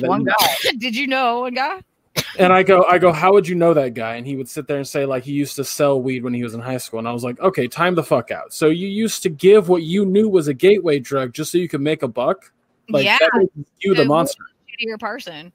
Like, first off, it's not a gateway drug, because I've never done a harder drug other than marijuana. Exactly. No. My dad, when I was 15, he told me, okay, now this is my ex-Marine, at that point, future cop father, he said that he'd only tried marijuana once and he didn't like it. Now, remember, this is the same daddy who got married at 18 and had a baby, and 6 months later got knocked up again. So I told my mom, and my mom died laughing. And her first words were, well, if that's true, it's the longest hit he's ever taken in his life. You know, and I'm like, absolutely. You know, but he didn't want me to know. And I'm like, you know, that's not a smart way of teaching your children about drugs at all. You know, and it's like I learned through other sources, and thank God I'm intelligent and not like half the hillbillies around here thought that, you know, oh, I'm going to try meth because it sounds like I mean, who tries meth? You know? I don't understand the meth craze. Sorry. No. Every time I hear the word meth, like apparently it is a real thing up here, and I don't understand it. I never have understood it. Once I saw Lisa Ling back in the early 2000s talk about meth, and Channel One. This was National Geographic, and I just don't understand it. I never have understood it. It was just meth. I mean, like, these people are losing their minds, man. And now I got to get carded to buy freaking sinus medication. It's just not right. So, fair point. Is there a big meth problem out in California? I want to know. I have absolutely no idea. Shouldn't be. Like, that's what I wonder. The wrong guy, because I honestly have no idea. Well, see, before I moved back here, like, you know, you hear the rumors and stuff, and like through, you know, high school people, you hear the rumor mill, and I'm like, damn, her too? Like, everybody's on it, and I don't understand it since moving back here. It's just, I'm like, is this going on everywhere? Is there, like, I don't know. And I know this area is terrible for it, but I can't speak to outside. Yeah, like that can't, like, I know it, if it was in Myrtle Beach, I didn't see it. There's too many people smoking crack, maybe. I don't know. Like, I don't know since moving back here. And yeah. I think that, you know, I know around where I live, there is a problem with it. And I think it's because it's cheap to make and easy to manufacture. And they don't have the mindset to give a shit if they blow up. You know? I mean, they really don't. They're chasing that dragon, and you know, I hate that for them. But I really think if we had more facilities available to these people and more education, that, you know, we wouldn't have such a problem with this. Because, you know, again, I think education is the start. You know, I feel like, and see, there's where I have, as an addict, this is where look, y'all, she's called me judgy. I know I'm probably the judgiest addict out there, but I'm like, damn it. Like, come on. We all know what's in meth. Like, not good shit. Like, have you ever seen a fucking mugshot where they progress that it looks good? You know what you're entering, you know? I don't understand it. It's like, yeah, I'm going to do battery acid today. I don't. But I would assume, because people do it, that it must feel so good to them that they don't care. And I hate that for them. I really do. Again, me personally, I have a genetic issue with metabolizing opioids. My liver just chops it up like a ninja. And so before I know it, it's morphine, and I'm going, oh shit, and my body's overloaded. So I've never gotten what I hear people talk about when they take opioids. It's the warm fuzzies. I've never had that. Yeah, that was great. It's the horrible pukies for me. You know, it's like when I got in my accident and my hip had been dislocated and they cracked the back of my pelvic bone, they threw Percocets at me. I mean, I was getting tons of Percocet 10s, and I couldn't take them because they made me so sick. So I'm lucky because addiction runs in my family, but my body has made sure I will never go there. I can't go there, you know? If we don't acknowledge that big pharma and the laws and stuff that have been enacted and the way they've handled things are not making people go certain routes, then we'd be crazy. You know, while we're starting to have all these deaths from fentanyl, and like, again, I've been raising hell about this fentanyl thing for a hot minute, because heroin's always been cut with fentanyl. It's always been there. It's always been a thing. But now these people have been cut off from their scripts because doctors have gotten them hooked, and they've had them hooked for years. And then now these laws changed, and the doctors have to release these people. So now they're out there taking the alternative route, and that's why people are ODing all over the place.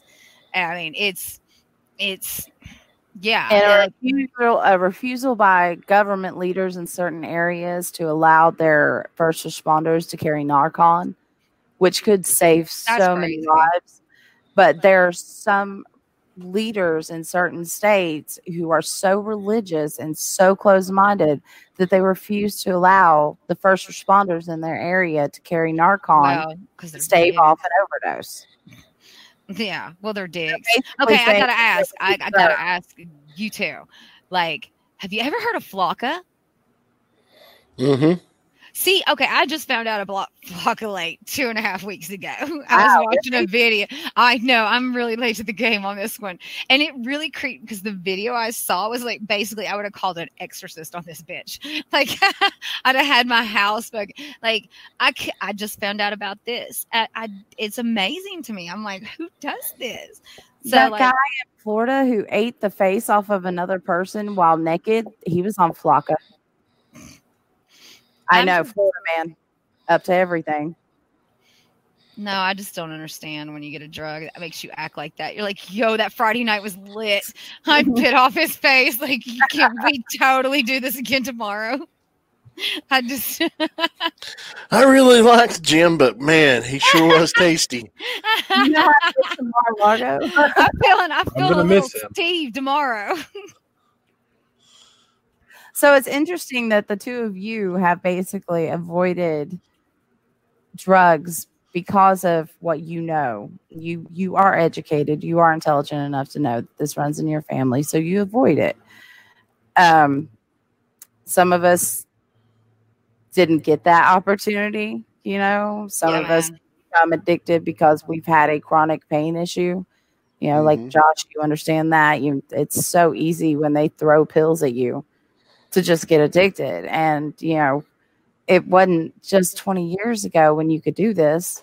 You know, you could go to the doctor and walk out with a script of Xanax, no problem. Try that today and see what happens, you know? Yeah. I mean, they created this problem. The pharmaceutical companies created the problem. Yes, they did. I mean, y'all, I was getting pills through the internet.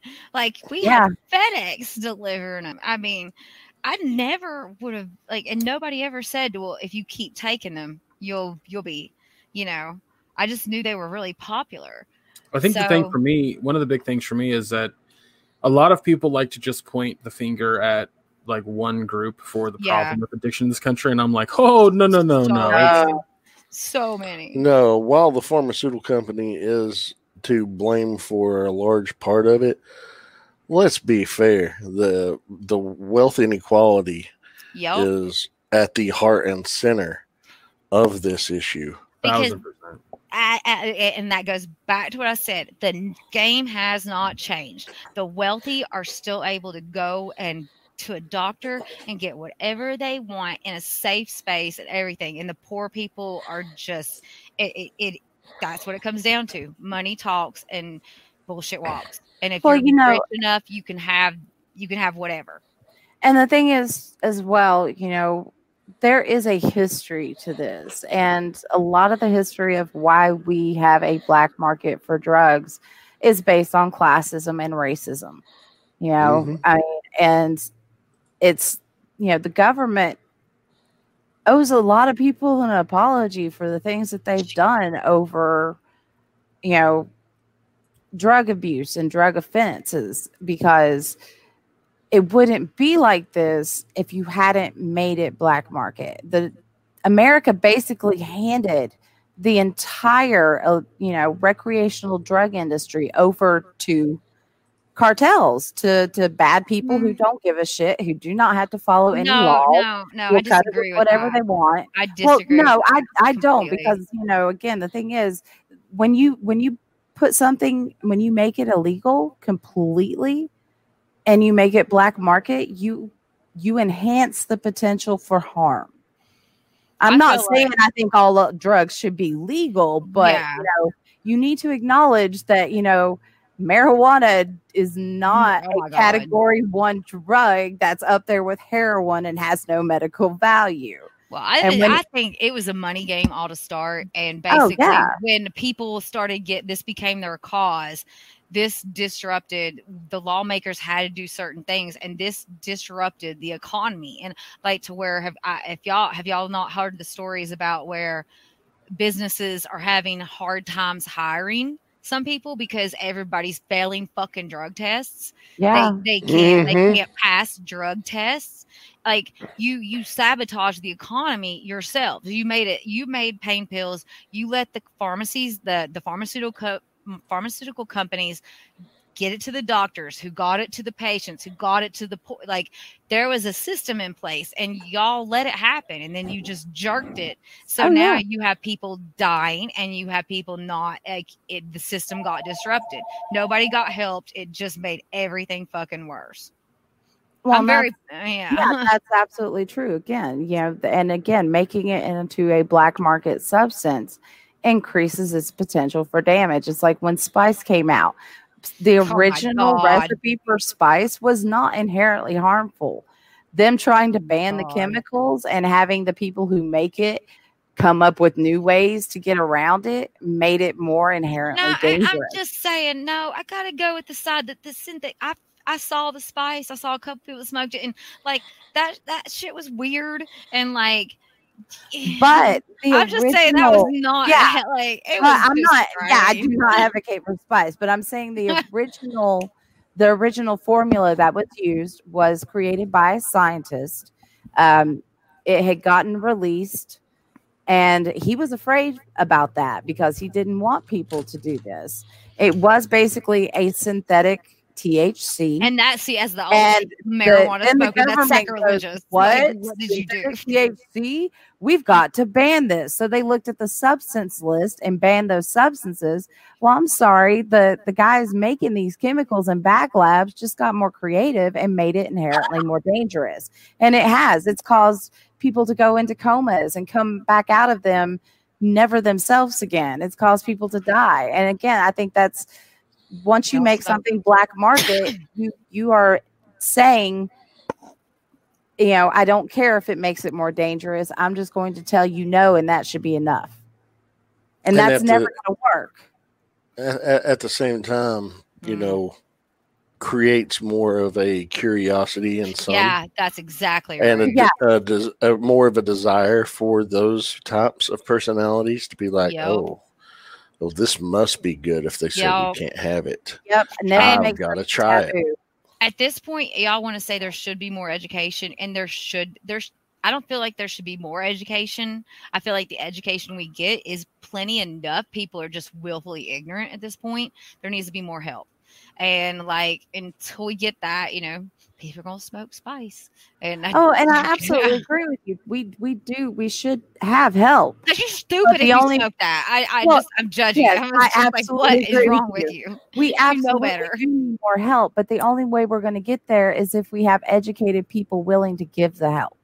So that's why I say education comes first. It's like with marijuana, it's education, regulation, and rehabilitation.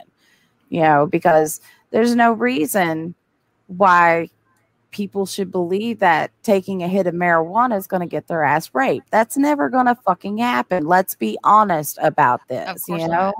And when they find out, when little Johnny finds out that, hey, marijuana is not as bad as my parents said it was, well, let's see if this drug is not as bad as they said it was. And let's see if this drug is not as bad as they said it was. And that's the slippery slope you go down. Yeah, there's a lot. I will say this. I'm still proud to this day, you guys, when I went to get off the opiates, because I had to be medically withdrawn. I'll never forget. I was back there. My blood pressure was spiking. It was the second day, and they put something they had to give me an opiate and the woman's just like, we only give this out once a year. Feel lucky. And I'm like, I feel all kinds of lucky, woman. Yeah, this is great. Yeah, it was amazing. I just shit myself, man. That was so much fun. Yay. And and it was just it was just they gave you the pill. Okay, yeah, I totally forgot where I was going with that. Once I said I shit myself, I just started laughing. I find from personal experience, shitting oneself can really derail anything happening in the moment. It really does, man. It just takes away everything. Oh, well, that's the thing I got to deal with now. Here we go. Great. They just had this floor done. Just had this floor done. But it's interesting that, both of you talk about alcoholism in your family. And, I know, Josh, you don't drink. I know, Greg, you drank White Claws. So I don't really consider that drinking. But I only drink White Claws right now because alcohol does turn into sugar in your system. Oh, I'm trying to limit the sugar. Yeah. But my favorite go-to is like Mountain Dew or not Mountain Dew. I'm sorry. Wow. I don't know why I said Mountain Dew. Dr. Pepper or like a regular Coke and rum. Oh, I fucking love spiced rum. Spiced rum is so good. I gotta say though that like people need to know that I'm coming from a different side, like where it's the addiction type of narcotics, where there's NA, AA, and alcoholism is so serious, and it is so like it's got its own whole side of things, and I can't speak on that. And like where you all have, I mean, like people, that shit's no joke. Like I have to say this.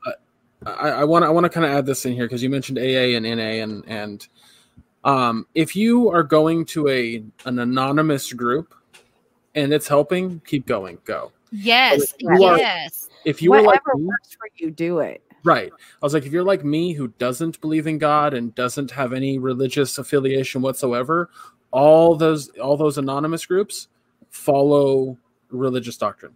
They do. This is, I gotta say this though, that when we had to go, they trooped us off for 3 meetings a day, and it was, I'm not like that. I'm not Christian. I'm not following it. But if you make connections there that will help you, and if you're able to speak on things, you can put the God shit aside. If it works for you, do it. Like there was a couple of times, like I'm not like them steps. Like I had questions, I had issues, but there was a couple of times as soon as I got out when I needed to go back and just to sit and hear other people speak about their stories, to know you're not crazy and you're not alone. It doesn't matter who believes in God or who doesn't. It's just, you don't even have to get up and share. I never did. It's just to go in here like, I'm not crazy. This is not something that just I had to go through. And even if family members, if that makes you feel better, go listen to people. You won't feel so alone. You can sit there quietly. They won't come at you. Everybody's nice. I really, really tried years ago with my dad primarily to go to Overeaters Anonymous. And I had the hardest time with it because I just couldn't get behind what they were saying. I couldn't do the steps. Like I don't know if it was something in my mind that was just pushing it away, but it just felt like these little like mind tricks that you're doing on yourself to overcome the overeating. And it's pretty much, And it's just, and again, I have to clarify, it just wasn't for me. Exactly. That's where you're good at. And that's where people need to do that more. Like, okay, you guys, like the story, NA is basically based off of AA. I had serious issues with how the bills and it was founded. Like if y'all don't know, I'm not even going to sit here and it's you have to have some belief. Like you have to take it to a level. And I had issues with that. But what I didn't have issues was that these people were always accepting.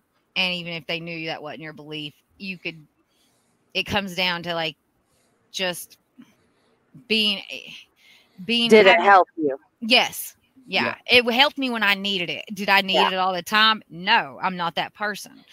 But if it has its good qualities, if only to like I said, you see that you're not alone, because a lot of us would have as family members too, you sit there and you have loved ones and you wonder if you're alone and how you feel and want to, care. You're not alone. And I can guarantee going to something like that will make you feel not alone. Yeah. And that's the thing that needs to be mentioned too, as someone who's not the addict but is dealing with someone they love that is. It can be really hard for you as well. It can put you in a really hard spot, and you're not sure about life in general. And those types of groups can be good for you. Therapy can be very good for you.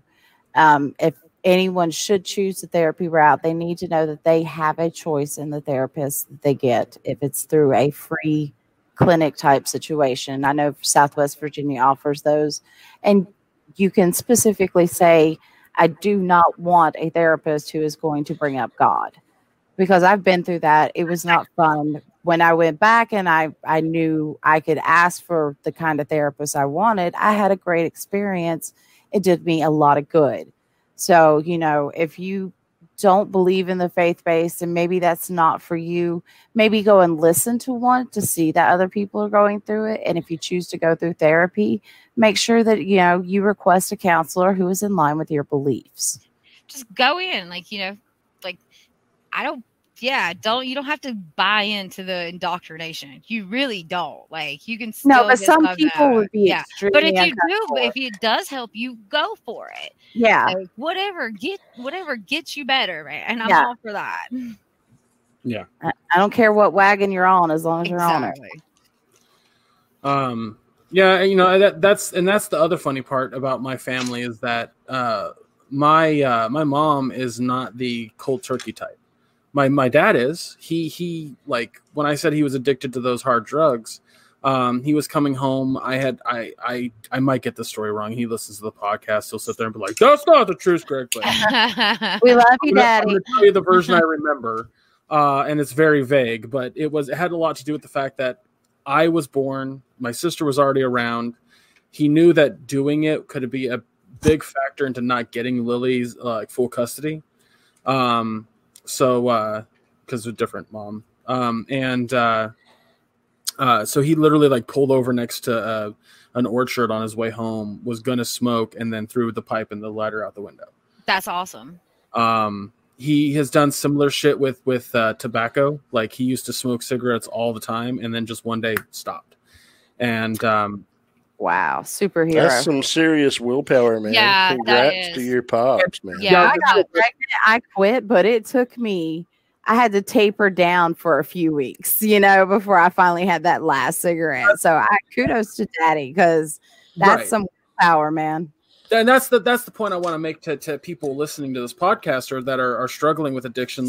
You might know somebody who did the cold turkey method and it worked for them. Doesn't mean it's on they are a rare breed. They are a rare breed. Don't feel less than because you can't live up to other standards. Right. Do not ever because you're not on the same path as Billy Bob over there. You got to find your own path, and you got to find your own way and what works for you. You do, and don't apologize for it because it works for you. Yeah, them cold turkey, and especially the smokers, they can be dicks sometimes. Ex-smokers are the worst. They are the worst. Oh my God. They throw it in your face all the time. Yeah, I used to smoke. Oh, our grandmother, before she passed away, she used to say that she was never addicted to cigarettes. She could pick them up and put them down whenever she wanted. And I was just like, okay, you're old. We'll just go with it. Yeah, we just let Meemaw run. Yeah, Meemaw over there. We know the truth, but girl, good. I'm glad you believe that. You go to heaven believe in that. Hands down, cigarettes is honestly the worst. To quit. I've quit for a minute, and it took helping vaping and getting my nicotine down, and I did it, and it's hard. Because I had to lock myself up in a room for a weekend. They say people, place, and things with addiction, and that's hands down true. But you can't do that with cigarettes. You can if you quit smoking, if a person 3 cars in front of you is smoking and puts their cigarette, you get a whiff of it, and then you're like, oh, you can't escape it. So smoking is honestly the hardest to quit. Because it's bad when you get out of your car and search for the butt to see if there's any remainder. Fuck the traffic. I need some nicotine. Or smoking on TV. You're sitting there. Oh, no. If you see somebody smoke on TV, you automatically got to light one up. It doesn't matter if you just snubbed one out, you still got to light it up. Like literally, I've been without cigarettes for like 35 minutes and I'm already fucking freaking out. I can't fully attest to this because I'm not addicted to any other major substance, but or never have been. But I did hear a psychologist talk about that the next to cigarettes, the hardest thing to quit or to get out of a habit of is food. Yeah. Because you still have to eat to live, regardless. Yeah, your fridge is not going anywhere. Yeah, like you can't hide from your fridge. You can't hide from your kitchen. For me to hear that and have experienced like friends and family that have gone through like actual, like I don't say actual, that sounds mean, but other types of substance abuse and addiction and stuff like that. And for me to be like, yeah, I'm addicted to fried chicken. It just shut the fuck up. Fried chicken's fucking amazing. Yeah. Well, it depends on who made it. Yeah, I mean that is true. Yeah, but I mean, your favorite KFC. No, shut up, Bojangles. You Dude, I eat KFC like 2 times a year. Don't let people be judgy. If we're gonna have the fried chicken debate, straight up, I've had it. Bojangles is the best. But thank you. Popeye's next, and I don't know about your Food City, but my Food City, like their deli, it's $6.99 for an 8-piece. If you get it at like they make some decent fried chicken, amazing. Like, also, I'd like to point out how like fucking grocery store fried chicken has more salt than the fast food fried chicken. It's great. I'm a salt addict, so do it right. Yeah, I mean, like you can escape. Like I can go and not be around pain pills. I'm still gonna be around that fridge. Yeah, it's rough. And if that's what brings that dopamine to your brain and gives you comfort. Yeah, that's hard, man. Yep. It's harder. Yeah, well, I put it up there as the same as any type of addiction. Addiction is an addiction, and I don't care what it is. If you're dealing with it and it's causing you harm or bad thoughts or feelings, it's a problem, and it needs to be taken seriously. And nobody should ever downplay anyone else's addiction. Yeah, just come back. It comes back to like what we all were saying about comics versus movie. Like, just let people fuck. Like, don't hate. Don't go at somebody and make them like, well, my addiction or this is better. This is like, just don't go at somebody because you don't know what they're dealing with. And the thing that pisses me off the most is when people use that clip. I love the movie, love it to death, but people use the clip from Half Baked, where like Bob Saget's in NA for marijuana, and the black dude, I can't remember the guy's name for the life. He's a comedian. Dave Chappelle.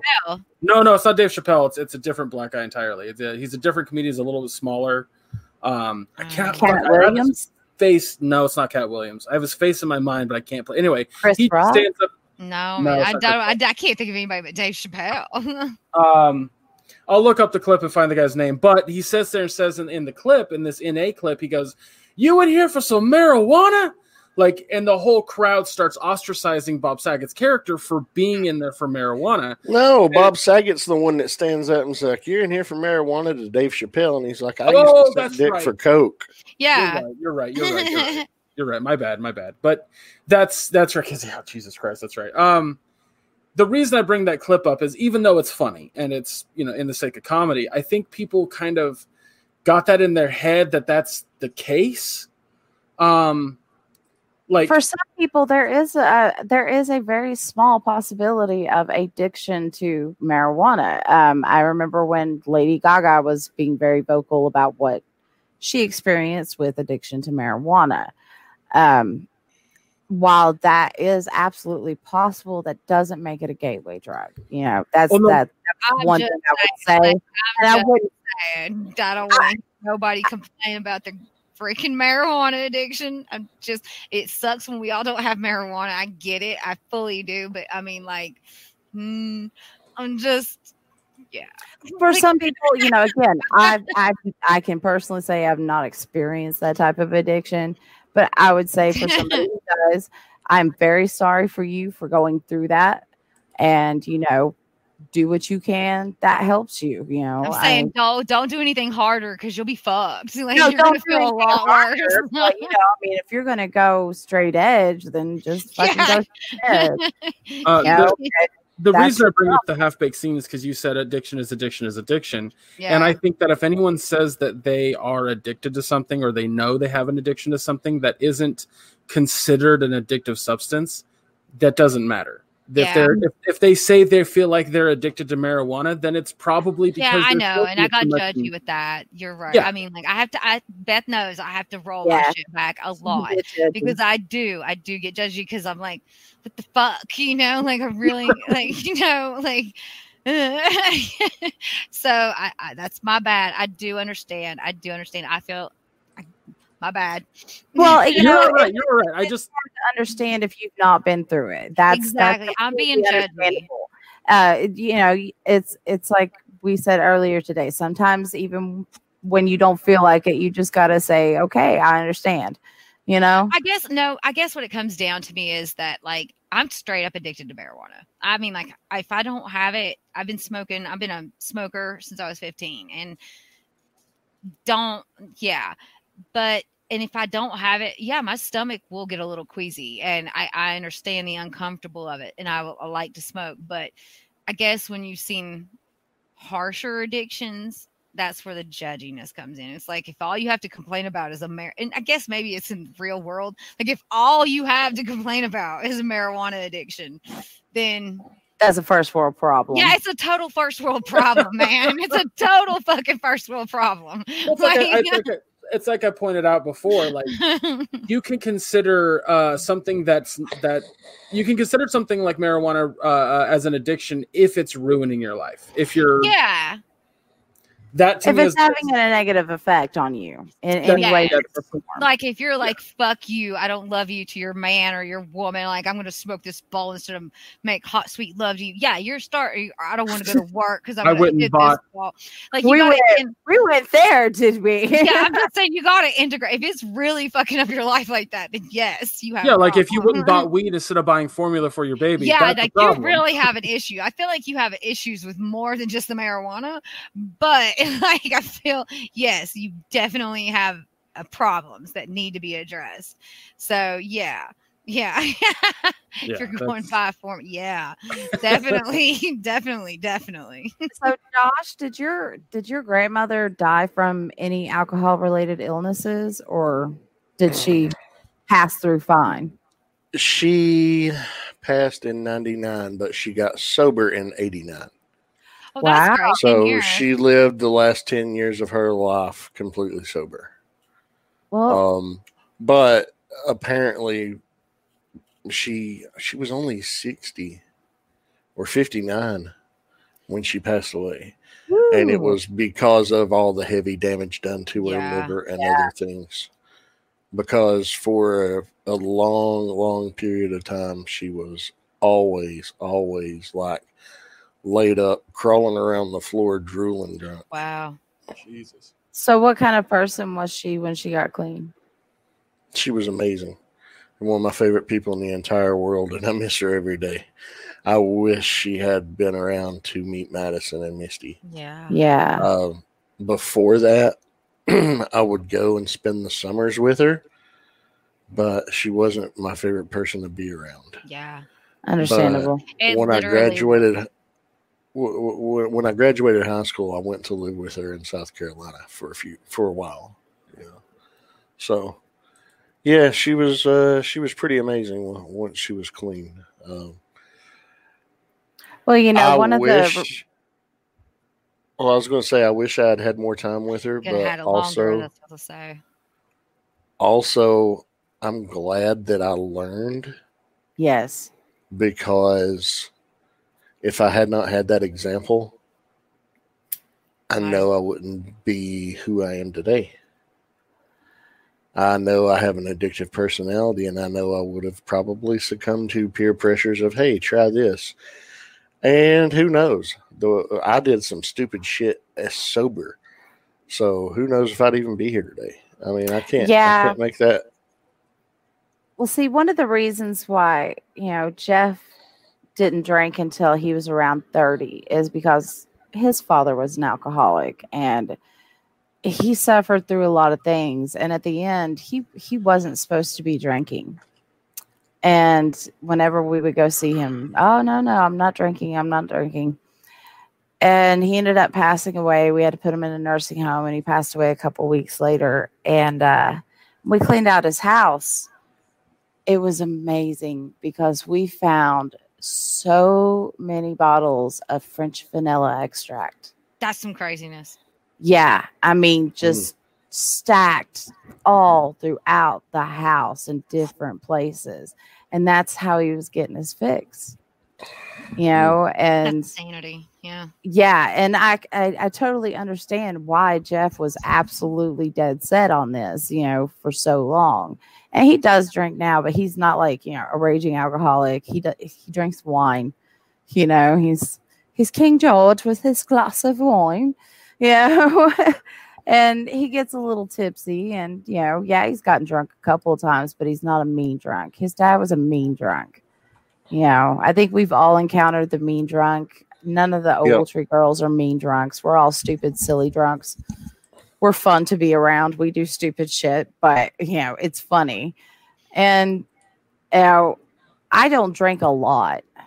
But the bitch can drink when she can't. Like, I'm just going to say. Like, I'll come over. I'm just saying. Like, I came over here a couple months ago and she's got a bottle of Jameson right there. And like, she can legit take a shot, not flinch, like man up, do it. And I'm just like, holy shit, you know, like much respect for that. When that happened, I'm like, I would be gagging right now if I had to do that. But she's not guys a drinker. love me. What can I say? She's completely sober. Like, I mean, you know, I do drink. It's like when they came over Saturday night, I had a half a mug of she's a mixed drink. Drinker, complete occasional social drinker. Or Donald Trump's really pissed me off today drinker. Yes. Then she gets real like, oh my God. I have a very embarrassing story about drinking too much. Back when Prince had passed away, and like a week before that, fucking David Bowie. That was a rough time, man. So Prince died on my birthday, by the way. Yeah, it was pretty awful. And I had to stream that night. I remember that. Oh my God. Goodness.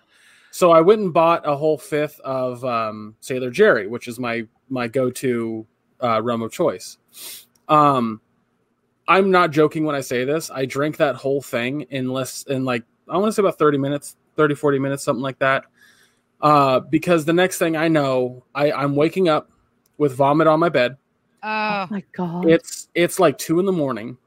and I have no idea what the fuck happened. I can't find my phone for the fucking life of me anywhere. I then go over, I kind of get out of bed. I go to the bathroom. I'm trying to figure out what's going on. I clean myself up a little bit. I noticed that the bottle is empty. I was like, oh my God. Wow.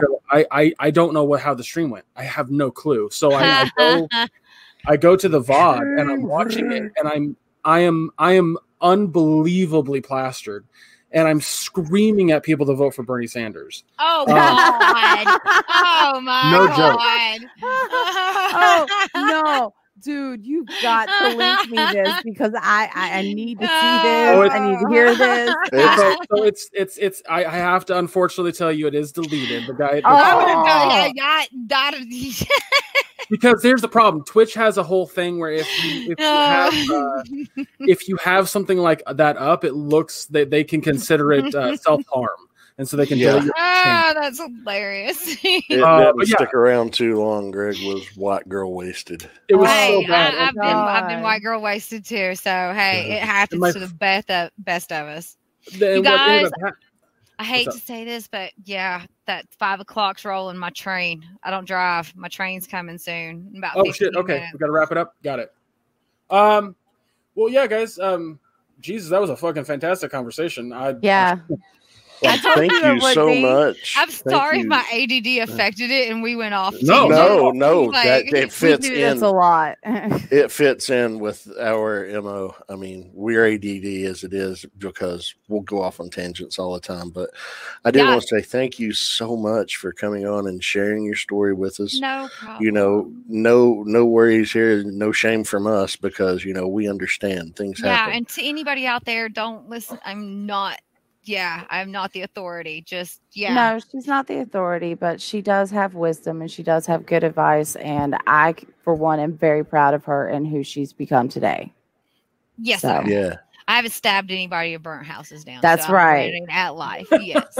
You're winning. You haven't called me from jail yet. Not yet. Yet.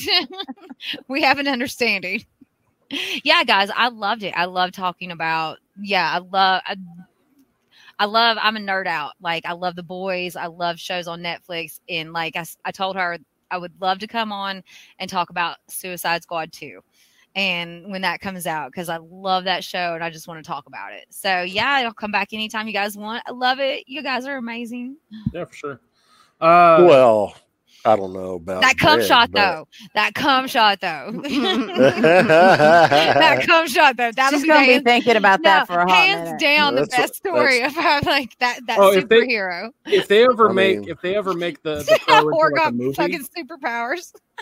I hope that the Pro becomes a movie and like it's fucking full on rated R. Like I want. I absolutely want this now. Like I absolutely want to see this. I wish I still had the comic. I loan out my stuff all the time. I would honestly read that shit. I would, honest to God. It's a one shot. Like I'm sure it's not that expensive on like Amazon or something because it's. You had me at like the rapid hand jobs. Or one trade, I should say. There's actually in the trade there was an extra comic where another hooker had gotten superpowers, but her superpowers were 10 arms. Like so, her and the Pro had a competition for how many hand jobs. Oh my God! Who won? But who won? So neither of them won because they were interrupted by a supervillain. But what?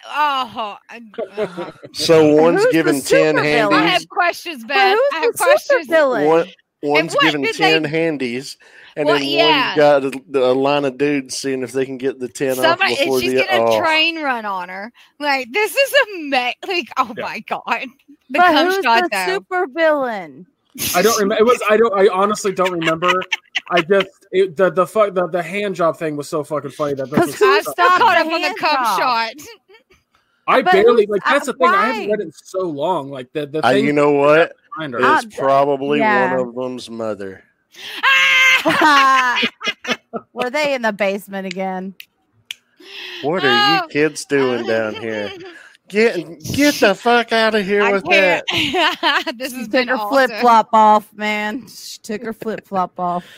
Oh, you knew it was business when the flip flop came off. Oh, yeah, you did. She didn't even have to say anything. You just better run faster than she did in that one flip flop. I ain't doing nothing. If she pulled them off both, you're done. Both off, you're done for. I am done with you, Milo. Your dog. I just put on my flip flops, and this dog thinks I'm taking it out. Holy shit! In October 2009, a live adaptation of the graphic novel. They said that they would like to have either Sarah Silverman or Ellen Muth, I know that, play the lead. In March 2017, Paramount Pictures picked up the film rights to the Pro and hired Zoe McCarthy to write the screenplay. Well, so they are going to make a live action of it. Okay, I got to ask real quick, not to get in discussion, but I heard in one of my groups that like there's been rumors about rebooting Lord of the Rings. And I'm just going to say that would be. We just did that 20 years ago, but it's still, you can't, it's been 20 years, but it's iconic. You cannot. It's not quite, it's not, I mean, it is it's going to be a TV series on HBO. Is what it's going to be on Amazon. It's going to be on Amazon and ongoing. Okay, so here's the story. The short was called "The Pro versus the Hoe," in which the Pro It's 12 armed, not 10 armed. Sorry. In the story, the Hoe receives powers in much the same way that the Pro does via an alien viewer that orbits the Earth in a cloaked ship. That's what it was. It wasn't a meteorite. That's what I forgot. Because the Pro has superpowers, she is able to perform sex acts at super speed. The problem arises when several of the Johns complain the time they relax enough to enjoy themselves, their job is over. The Hoe then appears and confronts the Pro and knocks her into the river and eventually saves her from drowning. Subsequently, the two women get to know one another. The Hoe explains that she never wanted superhuman powers, and all she ever wanted was to do work with small animals as a veterinarian. The Pro revolves. Right. She just wanted to work with small animals. The Pro resolves to take the Hoe to animal husbandry facility, where she uses all 12 of her arms to service the animals for breeding. Oh my God. Okay. I love this comic. Look, I mean, I thought that they catered to us with historical romance, but they are straight up fucking with you boys. Like, I don't even know how this. So, anyways, we've got to stop, guys. We got to stop because, like she said, her ride is coming. So let's go ahead. It's been amazing, y'all. It has been. Let's go ahead and do our outro stuff, Josh. If you want to get that going. All right. Well, for all of you out there, if you're new to the show and you're still here, fuck yeah. Thank you. Follow the show down below. All the links will be below the description of where you can follow us: Instagram, Twitter, social media such as Facebook. If you want to buy some merch, keep on the lookout. We are going to have new artwork debuting soon. Our artist did have a hand injury, and he has subsequently finally gotten over that. And he's back to drawing and sent a color shot of Greg's rough sketch, not the final design, by the way. That's just the rough sketch. So I'm looking forward to seeing these. Really excited. Can't wait to debut that. Now, as for me, if you want to follow me on social media, I'm on Facebook under my regular name. Absolutely enraging the Karens, apparently. Oh, you are. Well, too fucking bad. Too fucking bad. I'm sorry, but when you have a gathering of that many people, and I call you assholes because you're directly linked to the Sturgis bike rally, over 260,000 cases of coronavirus because of it, and I refer to those in attendance as selfish assholes, and you take offense to that, and then throw up, oh, well, what about all these protesters and rioters burning down cities? You might be a fucking racist. Yeah. And I'm going to out you for it. I don't give a fuck. But that's why we love you. Yeah. Take it or leave it. I am who I fucking am. I'm authentic as shit. There you go. I said what I said. But if you want to, yeah. And if you want to follow a jackass like that, you can do so by finding me on Facebook and follow me on Twitter and Instagram. But Facebook's where I'm more outspoken and volatile. But yeah, that's me. Betty, is there anywhere they can follow you if you would like for them to? You can follow me on Facebook at Betty Badger Ogletree. You can follow me on Twitter at Bright Betty, and you can follow me on Instagram at Petrichor Betty. The links will be down below. But I am most active as Josh on Facebook. So that's where I am. All right. Heather, do you have anywhere on social media you'd like to promote in case anybody wanted to? Okay. No, I'm telling you, don't contact me. I don't care. All right. Well, don't look her up through me. She will delete you. So I'm just telling you right now. I don't care. I love you guys, but no, I'm yeah. She's a private person. Yeah, I'm be over introverting out. That's awesome. All social media is under Chub Rock Geek. I keep saying it every week, but we're gonna get to play some Jackbox soon. We really are. But yeah, that's everywhere, literally everywhere. Chub Rock Geek. We need to start our this podcast zone like Twitter or Twitch count, so that way we can stream on that instead of my own. But whatever. Right now it's Chub Rock Geek. But yeah, that's it for me. Bless you. Thank you. So much fun, you guys. She said spank. No, yeah, this is fantastic. Yeah. That's yeah. For next week, guys, we're going to be Next week, we're going to be talking about the next Boys episode and the next Lovecraft Country episode. We don't have anything planned to watch individually or as like the third show or whatever. But what I do want to do is that I want all three of us to bring something that we've watched that we know that the other two haven't. And give it a review. Whether it's something brand new, something you've watched before that you kind of want to promote, that's totally fine. Well, you know what? I already got something then.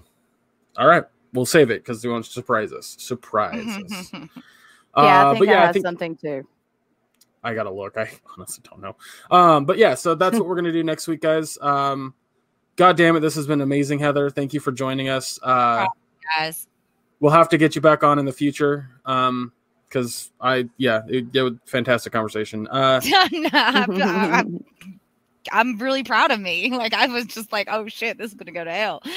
Nah, you did good. That's our favorite place. I know, right? I just didn't think other people would appreciate it like I do. Hey guys, thank you so much for joining us. Have a good one. Sticking to the whole thing, and we'll see you next time.